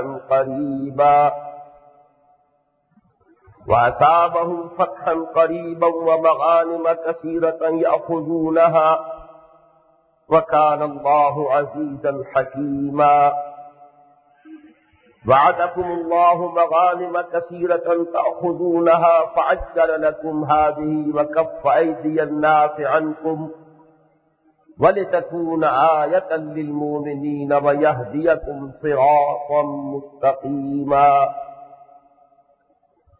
وَأُخْرَىٰ لَمْ تَقْدِرُوا عَلَيْهَا قَدْ أَحَاطَ اللَّهُ بِهَا وَكَانَ اللَّهُ عَلَىٰ كُلِّ شَيْءٍ قَدِيرًا. وَلَوْ قَاتَلَكُمُ الَّذِينَ كَفَرُوا لَوَلَّوُا الْأَدْبَارَ ثُمَّ لَا يَجِدُونَ وَلِيًّا وَلَا نَصِيرًا. سنة الله التي قد خلت من قبل ولن تجد لسنة الله تبديلا. وهو الذي كف أيديهم عنكم وأيديكم عنهم ببطن مكة من بعد أن أظفركم عليهم وكان الله بما تعملون بصيرا. هم الذين كفروا وصدوكم عن المسجد الحرام والهدي معكوفا أن يبلغ محله ولولا رجال مؤمنون ونساء مؤمنات لم تعلموهم أن تطؤوهم فتصيبكم منهم معرة بغير علم ليدخل الله في رحمته من يشاء. لو تزيلوا لعذبنا الذين كفروا منهم عذابا أليما. إذ جعل الذين كفروا في قلوبهم الحمية حمية الجاهلية فأنزل الله سكينته على رسوله وعلى المؤمنين وألزمهم كلمة التقوى وكانوا أحق بها وأهلها وكان الله بكل شيء عليما صدق الله العظيم رب اشرح لي صدري ويسر لي أمري واحلل عقدة من لساني يفقهوا قولي۔ سورہ فتح کے اس تیسرے رکوع میں آغاز ہی میں ذکر ہو رہا ہے بیعت رضوان کا۔ یہ بیعت رضوان کے جو سیرت النبی کے اہم واقعات میں سے ہے، آپ کے علم میں ہے کہ یہ صلح حدیبیہ سے متصلا قبل واقع ہوئی۔ صلح حدیبیہ کن حالات میں ہوئی، اس سے متصلا قبل کے حالات و واقعات کیا تھے، پھر یہ کہ اس کے لیے جو گفت و شنید ہوئی اس میں کیا بحث و تمہیز اور رد و قدح کی کیفیت رہی، پھر یہ کہ اس کے بعد اس کے کیا اثرات ظاہر ہوئے، ان کے ضمن میں تفصیل سے میں گفتگو کر چکا ہوں اور ان چیزوں کا اس وقت اعادہ ممکن نہیں ہے۔ یہ جو رکوع شروع ہو رہا ہے، جیسا کہ میں نے عرض کیا بیعت رضوان کے ذکر سے، اس کا جو فوری سبب ہوا وہ یہ کہ جب نبی اکرم صلی اللہ علیہ وسلم نے اپنے سفیر کی حیثیت سے حضرت عثمان رضی اللہ تعالی عنہ کو مکہ مکرمہ بھیجا کہ جا کر وہ قریش کے ساتھ صلح کی گفتگو کریں اور انہیں بتا دیں کہ ہمارا کوئی جارحانہ مقصد نہیں ہے، ہم لڑنے بھیڑنے کے لیے نہیں آئے بلکہ ہم صرف عمرہ ادا کرنے کے لیے آئے اور ہمیں اس سے وقت روکو۔ وہاں حضرت عثمان رضی اللہ تعالیٰ عنہ کو لوگوں نے روک لیا۔ جب ان کی واپسی میں تاخیر ہوئی تو ادھر یہ افواہ اڑ گئی کہ انہیں شہید کر دیا گیا ہے۔ اس پر فوری طور پر نبی اکرم صلی اللہ علیہ وسلم نے ان صحابہ کرام سے کہ جو آپ کے ساتھ تشریف لائے تھے مدینہ منورہ سے، جن کی تعداد کے بارے میں زیادہ اجماع جو ہے وہ 1400 کی عدد پر ہے، لیکن 1500، 1800، 1900 تک بھی بعض روایات میں تعداد بیان ہوئی ہے، لیکن 1400 کم سے کم وہ صحابہ تھے کہ جن کی تعداد کے بارے میں تقریباً اجماع ہے۔ حضور نے کی کر کے ایک درخت کے نیچے تشریف فرما ہو کر صحابہ سے وہ بیعت لی۔ اس بیعت کے بارے میں بھی روایات بھی آتی ہیں، ذرا مختلف الفاظ ہیں، اگرچہ ان سب کا جو مراد ہے اور جو مفہوم ہے اس میں کوئی فرق نہیں ہے۔ تو یہ الفاظ آتے ہیں کہ صحابہ فرماتے ہیں کہ ہم نے حضور سے بیعت کی تھی علی اللہ نفر، کہ ہم راہ فرار اختیار نہیں کریں گے، اب اگر مقابلے کی نوبت آ ہی گئی ہے تو ہم میں سے کوئی پیٹھ نہیں دکھائے گا۔ اور بعض صحابہ نے اس کو تعبیر کیا ہے کہ ہم نے حضور سے بیعت کی علی الموت، کہ موت پر بیعت ہم نے کی کہ اب ہم اپنی جانیں دینے کے لیے آمادہ ہیں اور حضرت عثمان رضی اللہ تعالیٰ عنہ کے خون کے احتساب لیے بغیر اب یہاں سے ہم نہیں چلیں گے۔ بہرحال چاہے وہ بیعت علی الموت تھی یا وہ بیعت علی اللہ نفر، عدم فرار کی بیعت، تو اس کا جو مفاد ہے، اس سے جو مراد ہے، اس کا مفہوم جو ہے وہ ایک ہی۔ جن صحابہ کرام نے یہ بیعت کی حضور سے صلی اللہ علیہ وسلم، آغاز ہو رہا ہے ان کے ضمن میں اللہ تعالی کی طرف سے ایک اپنی رضا کے اعلان عام کے ساتھ، اور اس میں جو اسلوب ہے لقد رضی اللہ عن المؤمنین، عربی زبان میں ماضی مطلق جو ہے اس پر جب لقد کا اضافہ ہوتا ہے تو یہ انتہائی تاکید۔ انگریزی میں جو آپ دیکھتے ہیں کہ پریزنٹ پرفیکٹ ٹینس کا جو سینس ہوتا ہے آئی ہیو ڈن اٹ، اب آئی ہیو ڈن اٹ کے بعد یہ کہ کسی شک و شبے کی گنجائش نہیں رہتی، بالکل وہ مفہوم جو ہے وہ ماضی پر قد کے داخل کرنے سے اور قد پر پھر لام کا مزید اضافہ ہو جائے تو یہ پھر مزید بہت تاکید ہے۔ لقد رضی اللہ، اور آپ دیکھیں گے کہ یہ اسلوب جو ہے اگلے رکوع میں پھر دہرایا جائے گا، لقد صدق اللہ رسولہ الرؤیا بالحق، وہی انداز ہے کہ اللہ نے اپنے رسول کو جو خواب دکھایا تھا وہ بالکل سچا دکھایا تھا، اس میں کہیں کوئی غلطی کا کوئی امکان نہیں ہے، شائبہ نہیں ہے۔ یہاں بھی فرمایا لقد رضی اللہ عن المؤمنین، اللہ راضی ہو چکا۔ اب یہ اندازہ کیجئے اس آیت مبارکہ کی روح سے کم 1400 صحابہ تو وہ ہیں کہ جن کو اللہ تعالیٰ نے اس دنیا میں اپنی رضا کا پروانہ عطا کر دیا اور اتنی تاکید کے ساتھ عطا کیا ہے کہ اس میں کسی شک و شبے کی گنجائش نہیں۔ اب اس کے بعد ماتم کرنا پڑتا ہے ان لوگوں کی عقل کا کہ جو یہ کہیں کہ حضور کے انتقال کے بعد صرف چند صحابہ صاحب ایمان رہ گئے تھے، باقی سب کے سب مرتد ہو گئے تھے، یا یہ کہ صرف مسلمان رہ گئے تھے، مومن نہیں رہے تھے۔ تو یہ بات کو وہی شخص کہہ سکتا ہے کہ جس کا قرآن پر ایمان نہ ہو، قرآن مجید جن کو پروانہ عطا کر رہا ہو۔ آپ کو معلوم ہے کہ صحابہ کرام نے اہل سنت کے نزدیک جو درجہ بندی ہے فضیلت کے اعتبار سے، وہ یہ ہے کہ سب سے چوٹی پر 4 خلفائے راشدین ہیں، اور ان میں جو ترتیب فضیلت ہے وہ جو ترتیب خلافت ہے اسی کے اعتبار سے حضرت ابو بکر افضل البشر بعد الانبیاء تحقیق ابو بکر الصدیق، پھر عمر فاروق، پھر عثمان غنی، پھر علی مرتضی رضی اللہ تعالی عنہ اجمعین۔ اس کے بعد 6 حضرات وہ ہیں وہ جو عام طور پر خطبہ جمعہ کے اندر ہمارے ہاں ایک ہی جملے میں ان کے نام گھسیٹ دیے جاتے ہیں کہ وعلى الستة الباقية من العشرة المبشرة، یہ عشرہ مبشرہ میں سے باقی 6۔ اب یہ عشرہ مبشرہ وہ ہیں 10 صحابہ، ان میں سے 4 تو یہی ہیں کہ جن کا ذکر پہلے ہو چکا، باقی رہ گئے 6۔ تو 6 وہ ہیں جنہیں حضور نے اسی دنیا میں خبر دی ہے کہ اللہ تعالیٰ نے ان کے لیے جنت کا جو ہے ان کا وعدہ کر لیا ہے، جن کو بشارت دے دی گئی۔ حضور کی بشارت کا یہ درجہ ہے کہ جو بشارت اللہ نے براہ راست نہیں دی، نبی اکرم صلی اللہ علیہ وسلم کے ذریعے سے دی ہے۔ بہرحال حضور کا وہ فرمانا بھی ہمارے نزدیک گفتہ اللہ ہو، ان کا فرمایا ہوا اللہ ہی کا کہا ہوا ہے۔ وہ جو ایک فضیلت ہے وہ نمبر 2 پر، بقیہ 6، اور نمبر 3 پر پھر یہ 1400 صحابہ ہیں کہ جن کے لیے یہ پروانہ رضامندی، اپنی رضا کا پروانہ اور سند جو ہے، یہ ٹیسٹیمونیل جو ہے اللہ تعالیٰ نے قرآن مجید میں خود بنفس نفیس اپنے کلام پاک کے ذریعے سے عطا فرما دیا۔ لقد رضی اللہ عن المؤمنین اذ یبایعونک تحت الشجرہ، راضی ہو چکا اللہ اہل ایمان سے جبکہ وہ اے نبی صلی اللہ علیہ وسلم بیعت کر رہے تھے آپ سے درخت کے نیچے۔ یہ الشجرہ جو ہے اس پر الف لام جو ہے عہد کا ہے، وہ خاص درخت، اور روایات سے یہ معلوم ہوتا ہے کہ وہ کیکر کا ایک درخت تھا۔ اس میں ایک صاحب نے بڑی عمدہ بات کہی ہے، اس میں نقشہ کھینچا گیا ہے کہ یہ جو سید الکونین محمد الرسول اللہ صلی اللہ علیہ وسلم جب یہ بیعت لے رہے تھے تو کوئی سنہری شامیانہ آپ کے سر پر نہیں تھا، آپ کا وہ فقر کا عالم اور وہ درویشی کی کیفیت اور مسلمانوں کے وہ فقر اور مسکنت کی کیفیت کہ بادشاہ اگر کبھی ایسا کوئی عہد لیتے ہیں تو کیسے اہتمام ہوتے ہیں، در وقت کے شامیانے لگائے جاتے ہیں، طرح طرح سے ان کو سجایا جاتا ہے، دربار لگتا ہے۔ لیکن یہ دربار محمدی جو ہے اس کے فقر کا عالم یہ تھا کہ وہ کیکر کے درخت کے سائے میں محمد الرسول اللہ صلی اللہ علیہ وسلم تشریف فرما تھے۔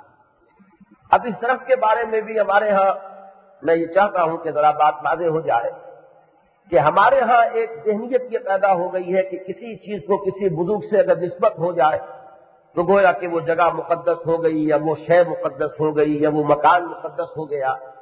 یہاں عالم یہ ہے کہ محمد الرسول اللہ صلی اللہ علیہ وسلم نے بیعت لی ہے 1400 صحابہ سے کیکر کے درخت کے نیچے، لیکن جو ایک نسبت توحید قائم کر دی تھی محمد الرسول اللہ صلی اللہ علیہ وسلم نے اپنی دعوت اور تربیت کے ذریعے سے صحابہ کرام میں، اس کا یہ منظر ہمارے سامنے آتا ہے کہ اس درخت کے بارے میں متعدد روایات ملتی ہیں۔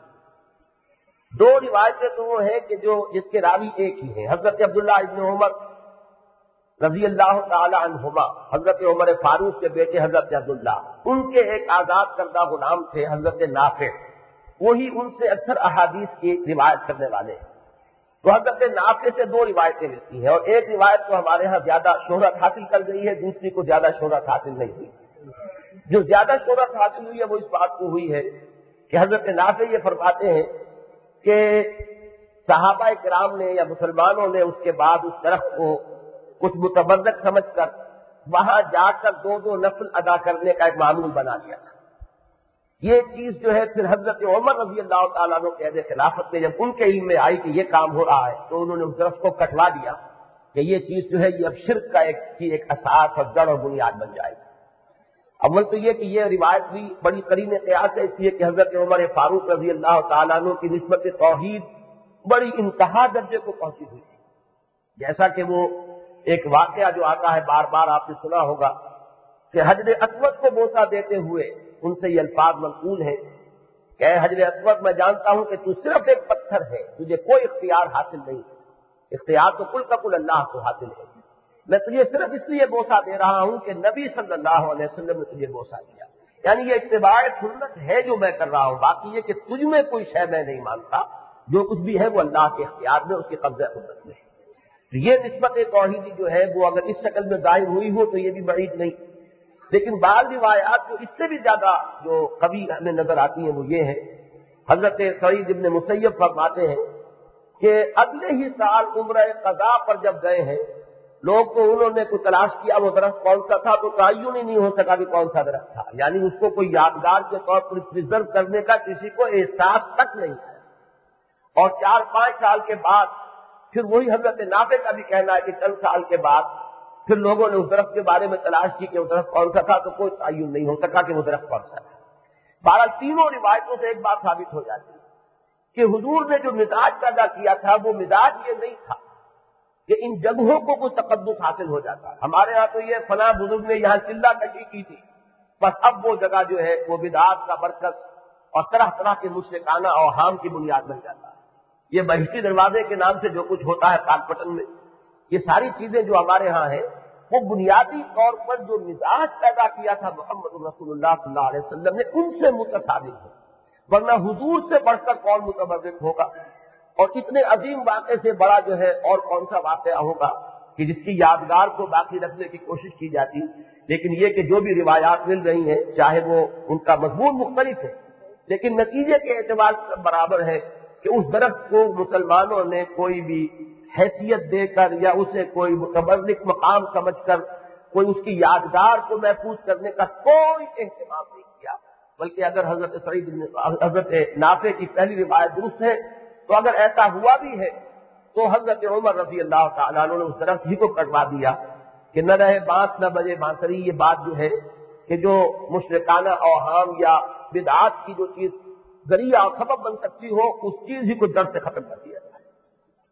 لقد رضی اللہ عن المؤمنین اذ یبایعونک تحت الشجرہ۔ اب یہ بیعت کے لفظ پر بھی میں چاہتا ہوں کہ ذرا آپ توجہ کر لیں کہ یہ جو 1400 حضرات آئے تھے، میں تفصیل سے بیان کر چکا ہوں کہ ان حضرات کے دلوں میں جو کیفیت تھی، جو جوش اور جو خروش تھا وہ آپ کو معلوم ہے، لیکن یہ کہ اس کے باوجود حضور نے ان سے بیعت کیوں لی؟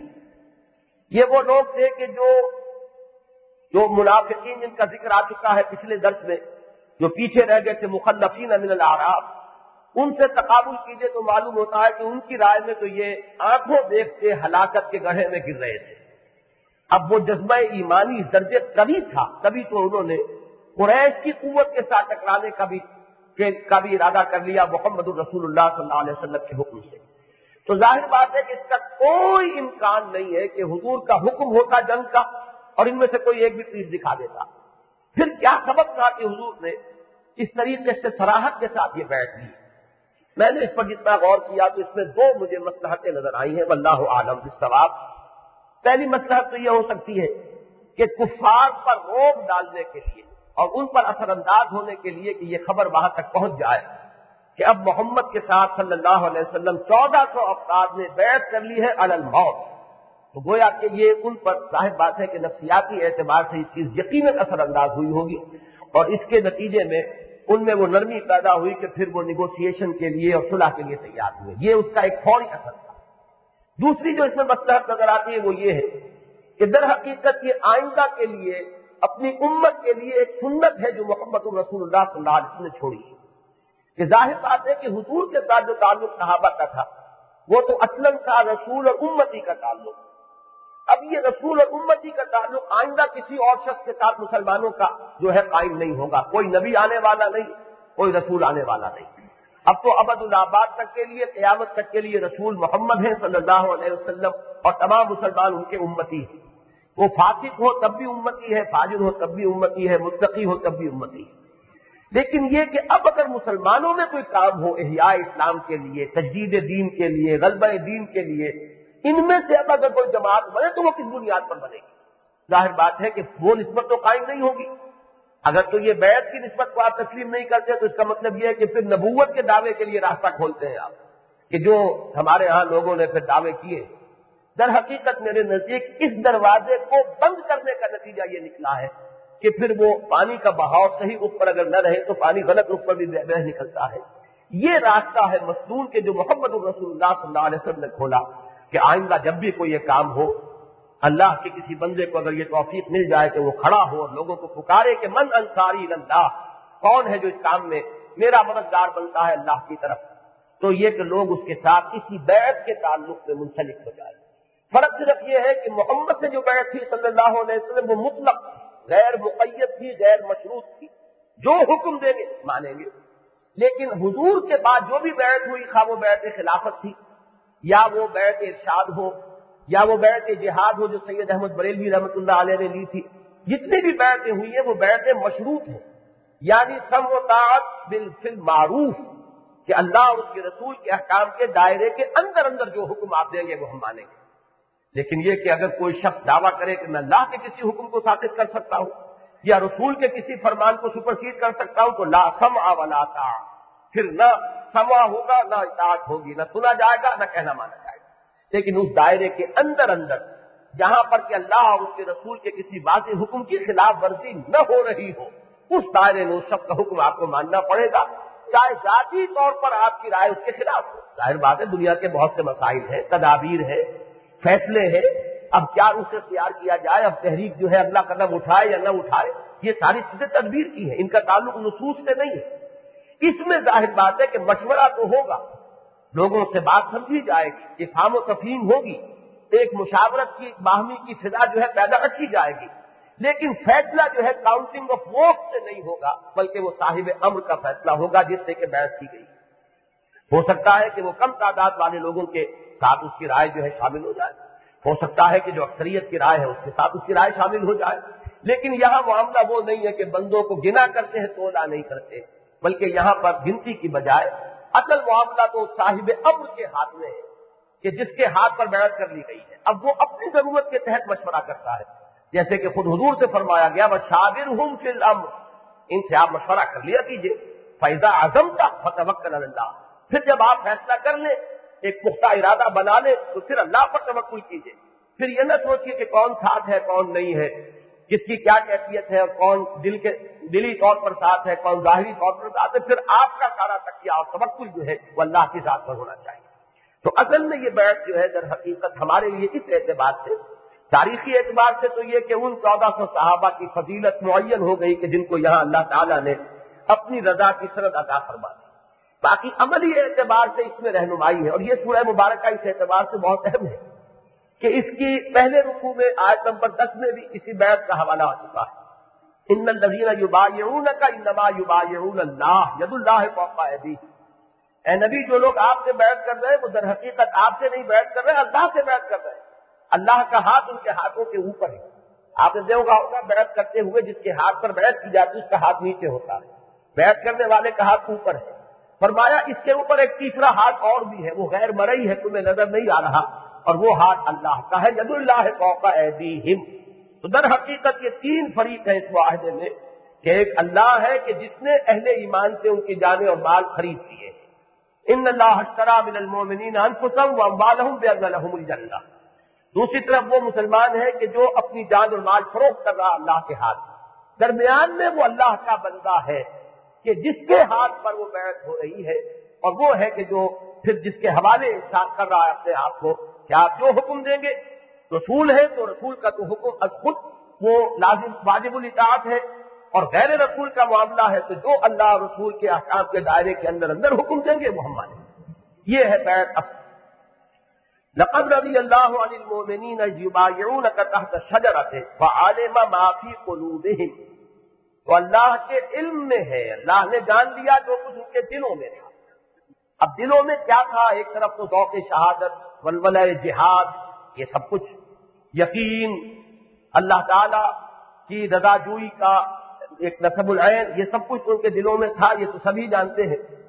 لیکن ابو حیان اندلسی نے ایک بات کہی ہے جسے مولانا شبیر احمد عثمانی رحمۃ اللہ علیہ نے پسند کیا ہے، اور مجھے بھی وہ بات بہت پسند ہے، اور وہ یہ ہے کہ اس وقت جو کچھ تھوڑی بہت گفت و شنید شروع ہو چکی تھی صلح کی، اس سے مسلمانوں کے دلوں کے اندر اس وقت ایک طرح کی بے چینی کی کیفیت پائی جاتی ہے. یہ کیا ہو رہا ہے؟ جس کا کہ انتہا ہوئی ہے، جس کا کلائمیکس ہے کہ جب صلح ہوئی ہے تو مسلمانوں کی جو کیفیت تھی اس وقت میں کئی مرتبہ بیان کر چکا ہوں کہ حضرت عمر رضی اللہ تعالیٰ عنہ بھی ضبط نہیں کر سکے، اور وہ حضور کے پاس آئے کہ یہ کیا ہو رہا ہے؟ کیا آپ اللہ کے رسول نہیں ہیں؟ کیا ہم حق پر نہیں ہیں؟ جب حضور نے مسکرا کر دونوں باتوں کا جواب دیا، میں اللہ کا رسول ہوں، ہم حق پر ہیں، تو پھر یہ ہم دب کر صلح کیوں کر رہے ہیں؟ حضرت علی رضی اللہ تعالیٰ عنہ بھی ضبط نہیں کر سکے اور حضور کے ایک حکم کی بظاہر خلاف ورزی کر دی کہ حضور نے فرمایا کہ علی مٹا دو میرے نام کے ساتھ رسول اللہ کے الفاظ. تو حضرت علی نے عرض کیا کہ حضور یہ کام میں نہیں کر سکتا. تو حضور نے فرمایا کہ مجھے بتا. اب اس سے اندازہ کیجئے جب عمر اور علی کا یہ حال ہے تو بقیہ تمام صحابہ کی کیا کیفیت ہو. اور جب صلح ہو چکی تو اس کے بعد جب حضور نے کہا کہ اب یہیں احرام کھول دو اور قربانیاں کر دو، تو میں آپ کو بتا چکا ہوں کہ 3 مرتبہ حضور کے فرمانے کے باوجود کوئی صحابی نہیں اٹھے. اس درجے ان کے دل پشمردہ تھے کہ ہم نے یہ دب کر صلح کی. اور میں نے اس کو تعبیر کیا ہے، آپ کے ذہن میں ہوگا کہ یہ نہ سمجھیے کہ صحابہ حضور کی خلاف ورزی کر رہے تھے حکم کی، بلکہ یہ کہ ایک حالت منتظرہ کی کیفیت تھی کہ شاید کوئی نئی صورت پیدا ہو جائے. ابھی ہم احرام نہ کھولیں، شاید حضور ہمیں آزمائی رہے ہو، یہ سب کچھ جو ہے اللہ تعالیٰ ہمارا امتحان لے رہا ہو. ابھی ذرا ایک انتظار کی سی کیفیت تھی، ورنہ صحابہ سے یہ چیز بالکل بعید ہے جو حضور کے چشم و ابرو کے اشارے کے اوپر اپنی گردنیں کٹوانے کے لیے تیار ہو. وہ حضور 3 مرتبہ ایک بات فرمائے نہ مانے، تو اس کی وجہ کیا ہے؟ وہی دلوں کی پشمردگی، ایک حالت منتظرہ کی کیفیت. تو یہ ہے وہ کیفیت جس کو کہ یہاں پہ تعبیر کیا جا رہا ہے کہ فَعَلِمَ مَا فِي قُلُوبِهِمْ فَأَنزَلَ السَّكِينَةَ عَلَيْهِمْ. مولانا شبیر احمد عثمانی رحمۃ اللہ علیہ نے بڑی خوبصورت بات کہی ہے کہ اس مفہوم سے یہ بات کے الفاظ جو ہے بہت خوب جو ہے ان کی ملازمت قائم ہوتی ہے. اللہ کے علم میں تھی ان کے قلب کی وہ کیفیت، وہ حیجان، وہ جوش، اندر ہی اندر جو وہ لاوا پک رہا تھا، تو اللہ نے اس پر سکینت نازل فرما دی. اب کس کے اندر جیسے کہ آگ کے اوپر پانی ڈال دیا جائے، ان کے ان تمام جذبات کے اوپر اللہ تعالیٰ کی طرف سے جو سکینت کا نزول ہوا ہے، وہی چیز ہے جس کی وجہ سے انہوں نے اپنے آپ کو ضبط میں رکھا ہے. کسی نے حضور کے حکم کی خلاف ورزی نہیں کی. کوئی شخص کھڑا ہو کر چیلنج کر دیتا کہ ہم اس بات کو ماننے کے لیے تیار نہیں ہے، نہیں. 1400 کے 1400 حضرات نیگوسیشن ہو رہی ہے. اللہ تعالیٰ نے اس تمام ان کی اندرونی کیفیت کے باوجود، اب ظاہر بات ہے آپ کو معلوم ہے انسان کے اندر جو ہے یہ خدمت ہوتی رہتی ہے، کشمکش جاری رہتی ہے. آپ ہم میں سے ہر شخص کو تجربہ ہے کہ نفس میں سے ایک تقاضا ابھرتا ہے، اوپر سے کوئی شے ہے جسے ہم انا کہیں، خودی کہیں، کہ وہ اس کو روکتی ہے کہ یہ بات غلط ہے، صحیح نہیں ہے.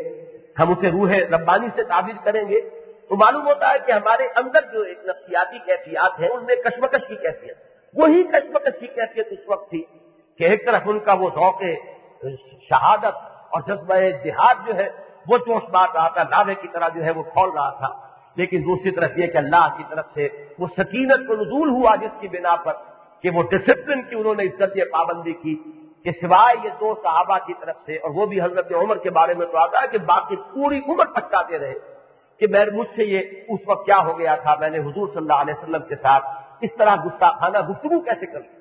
تو یہ بھی صرف یہ 2 مثالیں ہیں، اس کے علاوہ کوئی مثال نہیں ہے کہ کسی نے بھی کوئی حکم سے سرکاری کی. وَأَصَابَهُمْ فَتْحًا قَرِيبًا. اصابہ یہاں ثواب سے یہ لفظ بنا ہے باب افعال میں. ثواب ویسے تو کہتے ہیں کسی بھی بدلے کو، لیکن یہ حسن ثواب، اچھے بدلے کے لیے عام طور پر لفظ مستعمل ہے، جزا کے لیے. تو گویا کہ انعام کے طور پر، جزا کے طور پر اللہ تعالیٰ نے انہیں ایک فتح قریب عطا فرما دی.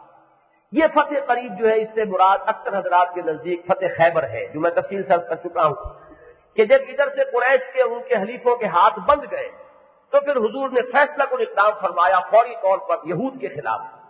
اب ظاہر بات ہے کہ قریش کے ہاتھ بند چکے تھے، وہ اپنے یہودی حلیفوں کی مدد نہیں کر سکتے تھے حضور صلی اللہ علیہ وسلم کے خلاف. لہذا حضور نے اقدام فرمایا یا تو یہ ان سے چوک ہو گئی کہ اس وقت وہ اس معاہدے کے اندر یہود کو بھی شریک کر لیتے کہ یہود بھی ہمارے حلیف ہیں، ان کے ساتھ بھی یہ معاہدہ رہے گا، تو حضور صلی اللہ علیہ وسلم اس وقت اقدام پھر نہ کر سکتے یہود کے خلاف.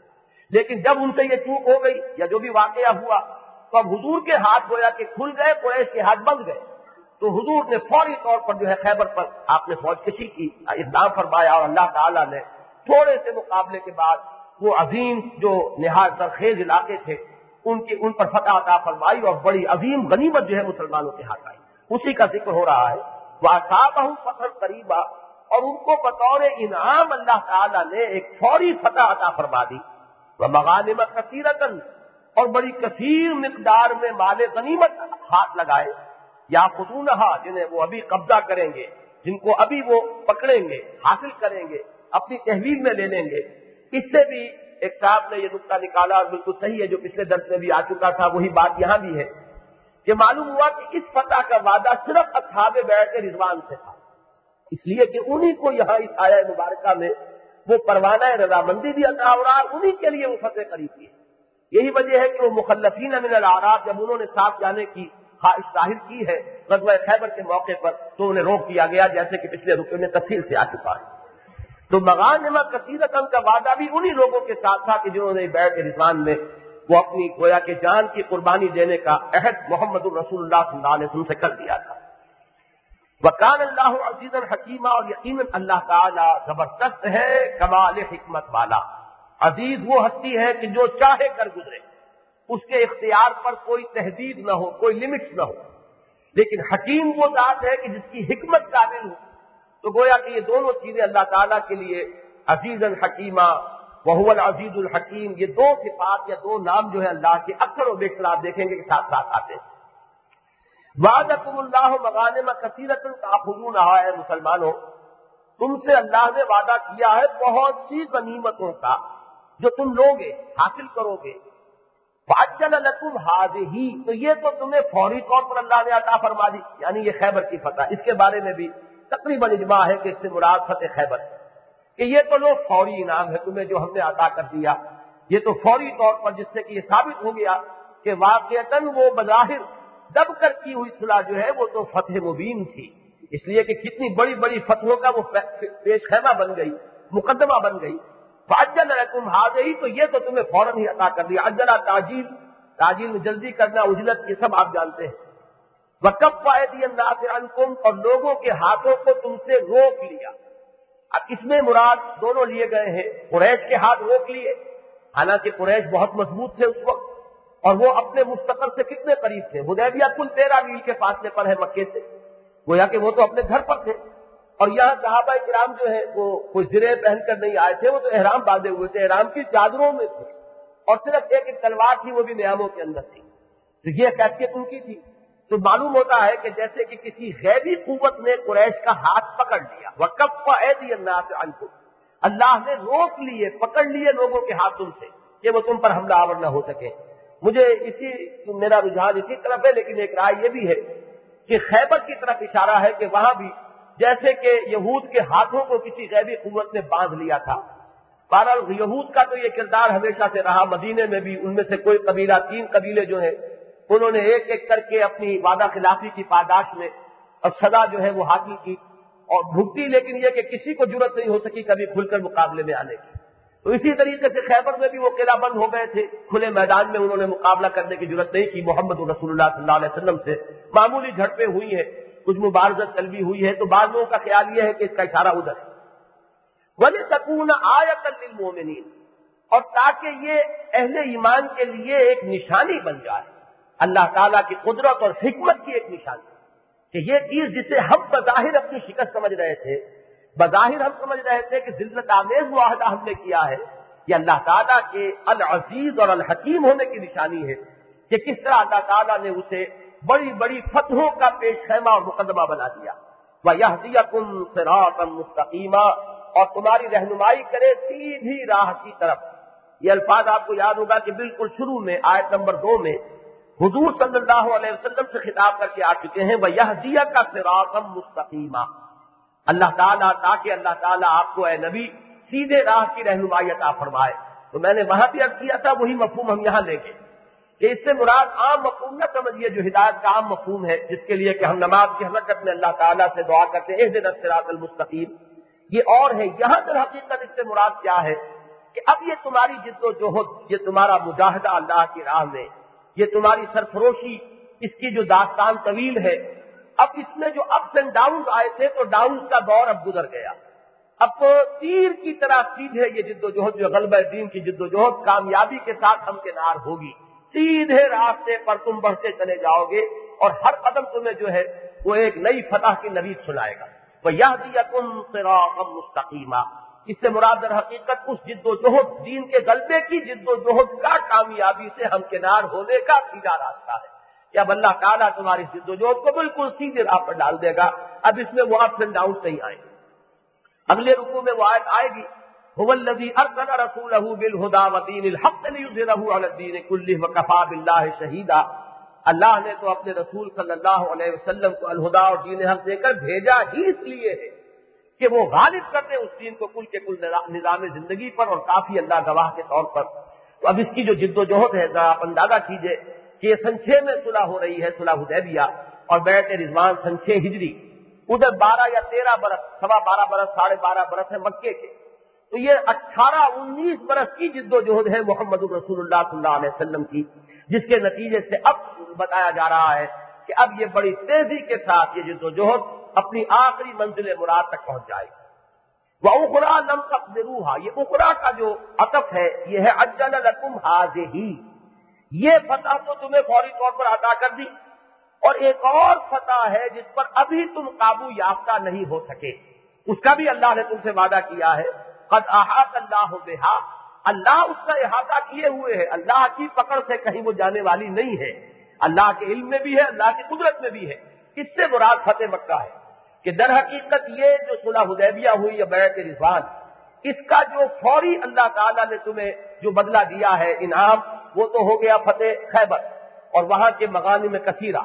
مزید یہ کہ ایک اور فتح جو ہے ہم قریب آیا چاہتی، اس لیے کہ اب آپ غور کیجئے کہ 2 سال کا عرصہ تو زیادہ نہیں ہے، 2 ہی سال کے بعد، اور وہ بھی قریش کی طرف سے اس صلح کی خلاف ورزی ہوئی اور صلح کی جو شرائط تھی ان میں سے ایک شرط توڑ دی گئی، جس کے نتیجے میں کہ حضور نے پھر فیصلہ کو اقدام فرمایا اور مکے کو فتح کر لیا. اور وہ بالکل ایک بلڈ لیس تھا آپ کا وہ جو معاملہ ہے فتح مکہ کا معاملہ، کہ صرف چند جانیں طلب ہوئی ہیں، ورنہ یہ کہ تقریباً وہ بغیر خون ریزی کے اللہ تعالیٰ نے فتح عظیم عطا فرما دی. وَأُخْرَىٰ لَمْ تَقْدِرُوا عَلَيْهَا قَدْ أَحَاطَ اللَّهُ بِهَا. اللہ تعالیٰ نے اس کا احاطہ کیا ہوا ہے. وَكَانَ اللَّهُ عَلَىٰ كُلِّ شَيْءٍ قَدِيرًا. اور اللہ تعالیٰ تو یقیناً ہر شے پر قادر ہے، اس کا فیصلہ جو ہے وہ نافذ ہو کر رہتا ہے. البتہ یہ کہ اس میں اگر کہیں تاخیر ہو جائے تو یہ بھی اس کی حکمت بالغہ اور حکمت کاملہ پر مبنی ہوتی ہے. اس میں تاخیر ہو سکتی ہے، یعنی جیسے آپ اردو میں کہتے ہیں محاورے میں کہ دیر ہو سکتی ہے، اندھیر نہیں ہو سکتا. جو ہے انصاف ہو کر رہے گا، حقداروں کو ان کا حق مل کر رہے گا، جنہوں نے جد و جہد کی ہے، قربانیاں دی ہیں، ان کا ثمرہ مل کر رہے گا. اس میں کچھ دیر ہو سکتی ہے، وہ دیر بھی اللہ تعالیٰ کی کسی معذوری یا کمزوری یا مجبوری کی وجہ سے نہیں ہے معاذ اللہ، بلکہ اس کی حکمت کاملہ کی بنیاد پر. وَلَوْ قَاتَلَكُمُ الَّذِينَ كَفَرُوا لَوَلَّوُا الْأَدْبَارَ. فرمایا جا رہا ہے کہ اگر جنگ کرنے کا فیصلہ کر ہی لیتے اے مسلمانوں تم سے یہ کافر، تو بھی وہ یقیناً پیٹھ دکھا کر رہتے. یہ تو اللہ تعالیٰ کی حکمت تھی کہ اس نے صلح کی شکل پیدا کر دی. لیکن اگر وہ تم سے جنگ کرتے تو بھی انہیں آخر کار پیٹھ دکھانی پڑتی. ثم لا یجدون ولیا ولا نصیرا. اور وہ کسی کو اپنا ولی اور مددگار نہ پاتے، کسی طرف سے انہیں کوئی نصرت اور کسی طرف سے کوئی مدد نہ ملتی، اور مسلمانوں کو فتح اس وقت مل جاتی اگر وہ قتال کا جنگ کا فیصلہ کر لیتے. سنت اللہ التی قد خلت من قبل.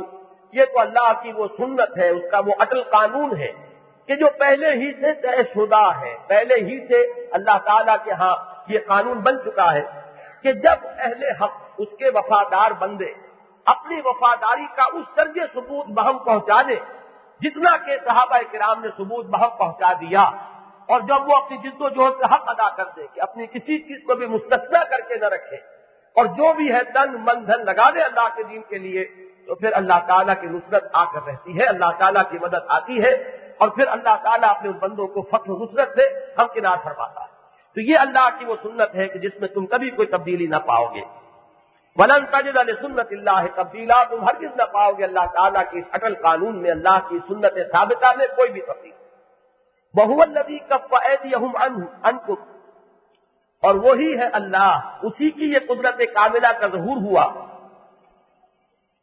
کہ اس نے ان کے ہاتھ روک لیے تم سے. وَأَيْدِيَكُمْ عَنْهُمْ. اور تمہارے ہاتھ روک لیے ان سے. بے بدن مکہ تھا مکے کی وادی میں، یہ بطن وادی اصل میں کہتے ہیں ایک وادی کے جو بالکل درمیان کا حصہ ہوتا ہے. تو میں نے جیسا کہ عرض کیا تھا کہ مکہ مکرمہ جو ہے وہ ایک پیالے کے مانند ہے، ایک طرف سے ذرا اونچائی ہے اور دوسری مالا جسے کہتے ہیں دوسری طرف مسفلہ ہے نیچے، لیکن اس وادی کے اندر ایک پیالے کی شکل بن جاتی ہے کہ جہاں خانہ کعبہ کی تعمیر ہوئی. اب یہ ویسے تو یہ کہ صلح جو ہوئی ہے وہ ہوئی ہے حدیبیہ میں جو 13 میل کے فاصلے پر، لیکن 13 میل تو کچھ بھی نہیں ہے. گویا کہ عین بطن مکہ میں اللہ تعالیٰ نے اس جنگ کو روک دیا، ایسے حالات اپنی حکمت کاملہ سے پیدا کر دیے کہ جنگ نہیں ہوئی. کفار کے ہاتھوں کو روک لیا اہل ایمان سے، اہل ایمان کے ہاتھوں کو روک لیا کفار سے. یہ وجہ کیا ہے اس کی وہ آگے آ رہا ہے. من بعد ان اکفرکم علیہم، اس کے بعد کہ اللہ تعالیٰ تمہیں ان پر غلبہ دے چکا تھا. اب یہ ذرا غور کیجیے، غور طلب الفاظ ہے. مکے والوں کا صلح کر لینا در حقیقت اہل ایمان کا غلبہ تھا. یہی وجہ ہے کہ شروع یہ سورہ مبارکہ ہوئی انا فتحنا لک فتحا مبینا، اس لیے کہ اس کے معنی یہ ہے کہ مکے والوں نے، قریش نے حضور کی طاقت کو تسلیم کر لیا، اور یہ ریکگنیشن جو ہے یہی سب سے بڑی فتح تھی. اس لیے کہ سب سے بڑی طاقت سیاسی، معاشی، ہر اعتبار سے پورے جزیرہ نما عرب میں وہ قریش کی تھی. اب قریش نے جب یہ صلح کر لی تو اس کے معنی کہ انہوں نے ریکگنائز کر لیا محمد رسول اللہ صلی اللہ علیہ وسلم. یہ ریکگنیشن جو عرب ممالک جو ہے کسی طرح بھی اسرائیل کو دینے کے لیے تیار نہیں، سوائے اس کے کہ سادات نے وہ ایک بہت بڑا سودا کیا اور بہت مہنگا کیا، یا جو کیا وہ علیحدہ بات ہے، باقی کوئی عرب ملک جرأت نہیں کر رہا. اسی طرح ہم لوگ جو ہے اس وقت کارمل رجیم جو ہے اس کو ریکگنائز کرنے کے لیے تیار نہیں. انڈائریکٹ نیگوسیشن تو ہو سکتے ہیں، براہ راست ان سے گفتگو کرنے کو تیار نہیں. تو یہ در حقیقت ریکگنیشن جو ہے یہ بہت بڑی شے ہوتی ہے بین الاقوامی جو معاملات ہیں ان میں. تو اس کو اللہ تعالیٰ نے ظفر سے تعبیر کیا کہ اکفرکم علیہم، اللہ نے تو تمہیں ان کے اوپر فتح عطا فرما دی تھی. ایک تو یہ عمومی مفہوم اس کا ہے، یہ پہلے بھی سامنے آ چکا. ایک خصوصی مفہوم بھی ہے، اس لیے کہ یہ تاریخ سے ثابت روایات سے کہ قریش نے کئی مرتبہ کوشش کی، چھوٹی چھوٹی ٹولیاں بھیجی ہیں. میں کئی مرتبہ کر چکا ہوں آپ سے کہ تمام لوگ ہر ایک ہی قسم کے نہیں تھے. مکے کے جو لوگ تھے ان میں کچھ لوگ شریف الطبع بھی تھے جو کسی طرح نہیں چاہتے تھے کہ پورے دی ہو، اور یہ میں غزوہ بدر کے سلسلے میں تفصیل سے عرض کر چکا ہوں کہ ہاکس بھی تھے اور ڈبز بھی تھی. ان ہاکس کا سر خیر اس وقت جو ہے وہ ابو جہل تھا. ڈبز میں جو ہے حکیم ابن حزام جیسی شخصیتیں بھی تھیں، شریف لوگ تھے. عتبہ ابن ربیعہ بھی بحیثیت مجموعی شریف النفس انسان تھا. اسی طریقے سے اس وقت بھی مکے میں ہاکس بھی موجود تھے. اب وہ ہاکس یہ چاہتے تھے کہ کسی طرح صلح نہ ہو اور جنگ ہو جائے، لہذا انہوں نے کئی مرتبہ کوشش کی، چھوٹی چھوٹی ٹولیوں کو بھیجا کہ مسلمانوں کے ساتھ چھیڑ چھاڑ کریں. ایک دفعہ مسلمانوں میں سے کوئی شخص تلوار نکال لے، یہ ثابت ہو جائے کہ احرام کی خلاف ورزی انہوں نے کی ہے، پہلے انہوں نے تلوار نکال لی ہے، تو پروووک کرنے کی کوشش کی ہے انہیں بار بار، اور ٹولیاں آئی ہیں. لیکن یہاں صحابہ کرام کے صبر کا اور ضبط کا جو عالم ہے وہ یہ کہ انہوں نے بالکل ان کی پرووکیشن جو ہے اس کی بنا پر اشتعال میں وہ ہرگز نہیں آئے، بلکہ انہوں نے کسی نہ کسی طریقے سے گھیرے میں لے کر انہیں گرفتار کر لیا اور گرفتار کر کے حضور کی خدمت میں پیش کر دیا. حضور نے ان کو معاف کر دیا اور واپس بھیج دیا. تو گویا کہ اس قسم کی جو چھوٹی چھوٹی ٹولیاں آئی تھیں ان پر اللہ تعالیٰ نے یعنی واقعتاً بھی مسلمانوں کو فتح عطا فرمائی تھی، اور ان میں سے بھی کسی کے ذریعے سے مسلمانوں کو نقصان نہیں پہنچا تھا. تو فرمایا کہ اس کے بعد کہ اللہ نے تمہیں ان پر فتح عطا کر دی تھی، اس کے باوجود اللہ نے ان کے ہاتھوں کو تم سے روک لیا اور تمہارے ہاتھوں کو ان سے روک لیا. وَكَانَ اللَّهُ بِمَا تَعْمَلُونَ بَصِيرًا، اور جو کچھ تم کر رہے تھے اللہ تعالیٰ اسے دیکھ رہا تھا. هُمُ الَّذِينَ كَفَرُوا، اب یہ یہاں پر قریش مکہ کے خلاف جو فرض قرارداد جرم ہے ان پر عائد کی جا رہی ہے. یہ وہ لوگ ہیں جنہوں نے کفر کیا. نمبر ایک، رسول کا انکار سب سے بڑا جرم ہے. اللہ تعالیٰ کی جو بھی فہرست وہاں ہے جرائم کی، اس میں سب سے بڑا جرم یہ ہے کہ رسول کی رسالت کا انکار کیا جائے. پہلی بات تو یہ کہ انہوں نے کفر کیا. نمبر یہ وَصَدُّوكُمْ عَنِ الْمَسْجِدِ الْحَرَامِ، تمہیں روکا مسجد حرام سے. ابھی تک مسلمانوں کو روکا ہوا ہے. گویا کہ یہ بذات خود یہ متولی بنے بیٹھے ہیں مکے کے اور بیت اللہ کے، لیکن انہوں نے خود بیت اللہ کی حرمت کو بٹا لگا دیا کہ انہوں نے لوگوں کو روکا ہے اس کی زیارت سے اور اس کا طواف کرنے سے اور عمرہ کرنے سے. نمبر تین وَالْهَدْيَ مَعْكُوفًا يَبْلُغَ مَحِلَّهُ، اور وہ جو ہدی کے اونٹ تھے وہ بھی روک دیے گئے کہ وہ اپنی جگہ تک نہ پہنچ پائے، یعنی جو قربان گاہ ہے جہاں پر کہ ان کو قربان کیا جانا تھا وہاں سے انہیں روکا ہوا ہے. تو یہ تین ان کے جرم ہیں جس کی پاداش میں اللہ تعالیٰ کے ہاں یہ مستوجب سزا ہو چکے ہیں، یہ سزا کے حقدار ہو چکے ہیں۔ اب پھر کیا وجہ ہے کہ اللہ تعالیٰ نے اسی موقع پر ان کو سزا نہیں دی؟ یہ اگلی آیت میں آ رہا ہے۔ اسی آیت میں وَلَوْلَا رِجَالٌ مُؤْمِنُونَ، یہ بہت اہم ہے۔ اللہ تعالیٰ کو اہل ایمان کی جانیں کتنی عزیز ہیں۔ اللہ تعالیٰ ایک مومن کی جان اور عزت اور آبرو اور اس کے مال کی کس قدر حفاظت چاہتا ہے۔ وَلَوْلَا رِجَالٌ مُؤْمِنُونَ، اگر نہ ہوتے کچھ مومن مرد، وَنِسَاءٌ مُؤْمِنَاتٌ، اور کچھ مومن عورتیں، لم تعلموہم، کہ تم انہیں نہیں جانتے تھے۔ مکے میں کچھ ایسے کمزور لوگ بھی تھے جو ایمان تو لا چکے تھے، ہجرت نہیں کر سکتے تھے، لہذا انہوں نے وہاں اپنے ایمان کو چھپایا ہوا تھا، ایمان کے اعلان کے ساتھ وہ وہاں رہ نہیں سکتے تھے اور ہجرت کر نہیں سکتے تھے۔ کوئی ضعیف ہے، کوئی بوڑھے ہیں، کوئی کمزور ہیں، کسی کو کسی اور طرح کا عذر ہے کہ جس کا پھر تذکرہ سورہ نساء کے اندر تفصیل کے ساتھ آیا ہے۔ تو اگرچہ ایسے لوگوں کی مدد سے اللہ تعالیٰ نے اہل ایمان کو روک دیا تھا کہ جو لوگ ہجرت نہیں کرتے اب تمہارے اوپر کوئی ذمہ داری نہیں ہے ان کی، لیکن خود اللہ اپنے اوپر کتنی ذمہ داری لیے ہوئے ان کی، اس کا اندازہ یہاں کیجئے۔ اس لیے کہ وہ تو دنیا کے نظام کو چلانے کے لیے وہ بات ضروری تھی کہ مسلمان اپنے اوپر ان کی ذمہ داری نہ سمجھے، ورنہ تو یہ کہ یہ جو جد و جہد ہے محمد الرسول اللہ صلی اللہ علیہ وسلم کی، اس کی راہ میں رکاوٹ آئے گی۔ لیکن خود اللہ کو کتنا پاس ہے ان مومن، ان ضعفاء کا، مومن مردوں اور عورتوں کا، کہ فرمایا اگر نہ ہوتے کچھ مومن مرد اور کچھ مومن عورتیں، لم تعلموہم، کہ تم انہیں نہیں جانتے تھے، ان تطعوہم، ہو سکتا تھا کہ تم انہیں بھی کچل دیتے، جیسے کہ گیہوں کے ساتھ گھل پس جاتا ہے۔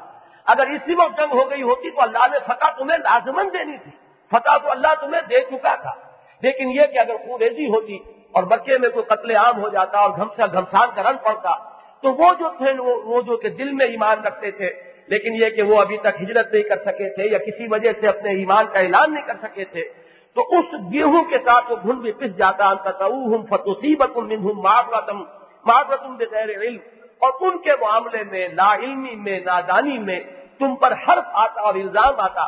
بعد میں کھلتی یہ بات کہ وہ شخص و مومن تھا، تو کتنی بڑی لوگوں کو پروپیگنڈا کرنے کی بات مل جاتی کہ یہ اہل ایمان جو ہے یہ اپنے بھائیوں کو بھی نہیں چھوڑتے، انہوں نے بھی تحت کر دیا۔ تو یہ ہے اصل میں حکمت کہ جس کی وجہ سے اس وقت اللہ تعالیٰ نے اس کے بعد کہ تمہیں فتح وہ دے چکا، وہ تو غلبہ تمہارا ظاہر ہے، ورنہ قریش کبھی بھی تمہیں ریکگنائز کرنے کے لیے تیار نہ ہوتے، ان کے دلوں پر تو اللہ تعالیٰ نے تمہاری ہیبت کو مسلط کر دیا تھا، اور اگر وہ تنگ کرتے تو بھی پیٹھ دکھاتے، اور یہ اللہ تعالیٰ کی وہ سنت ثابتہ ہے جو پوری ہو کر رہتی۔ لیکن یہ کہ یہ کچھ مسلمان مرد اور مسلمان عورتیں کہ جن کو تم نہیں جانتے تھے، ہو سکتا تھا کہ اگر وہ معاملہ اس وقت ہوتا، کھلی جنگ ہوتی، تو پھر وہ بھی پس جاتے، انتہم تم انہیں بھی پیس ڈالتے، اور ان کے معاملے میں لا علمی کی بنیاد پر تمہارے اوپر ایک الزام آ جاتا۔ لِيُدْخِلَ اللَّهُ فِي رَحْمَتِهِ، باقی جو اللہ نے فیصلہ کیا وہ اس لیے کیا تاکہ اللہ تعالیٰ داخل کرے اپنی رحمت میں من یشاء، جسے چاہے۔ لَوْ تَزَيَّلُوا لَعَذَّبْنَا الَّذِينَ كَفَرُوا مِنْهُمْ عَذَابًا أَلِيمًا، اگر وہ جدا ہو چکے ہوتے، وہ اہل ایمان مرد اہل ایمان عورتیں جو ابھی رلے ملے ہوئے تھے ان کفار اور مشرکین کے اندر، ظاہر بات ہے کہ اس صورت میں تو وہ گیہوں کے ساتھ گھل کی طرح پس جاتے، اگر وہ علیحدہ ہو چکے ہوئے ہوتے تو اسی وقت ہم نے عذاب دے دیا ہوتا ان کافروں کو، لَعَذَّبْنَا الَّذِينَ كَفَرُوا مِنْهُمْ عَذَابًا أَلِيمًا، ان میں سے جو کافر ہیں جنہوں نے انکار کیا ہے محمد رسول اللہ صلی اللہ علیہ وسلم کی رسالت کا، جنہوں نے کہ عمرے سے اور طواف سے روکا ہوا ہے اہل ایمان کو، جنہوں نے کہ اس ہدی کے جانوروں کو روکا ہوا ہے کہ وہ اپنے قربانی کے مقام پر نہیں پہنچ سکتے، یہ مستحق ہو چکے تھے اور ابھی انہیں اللہ تعالیٰ کی طرف سے عذاب علیم جو ہے پہنچا دیا جاتا۔ میں سمجھتا ہوں کہ اس آیت میں ہم ختم کرتے ہیں، اگلی آیت جو ہے وہ انشاءاللہ اگلے درس کے ساتھ لے لیں گے۔ بارک اللہ لی ولکم فی القرآن العظیم ونفعنی وإیاکم بالآیات والذکر الحکیم۔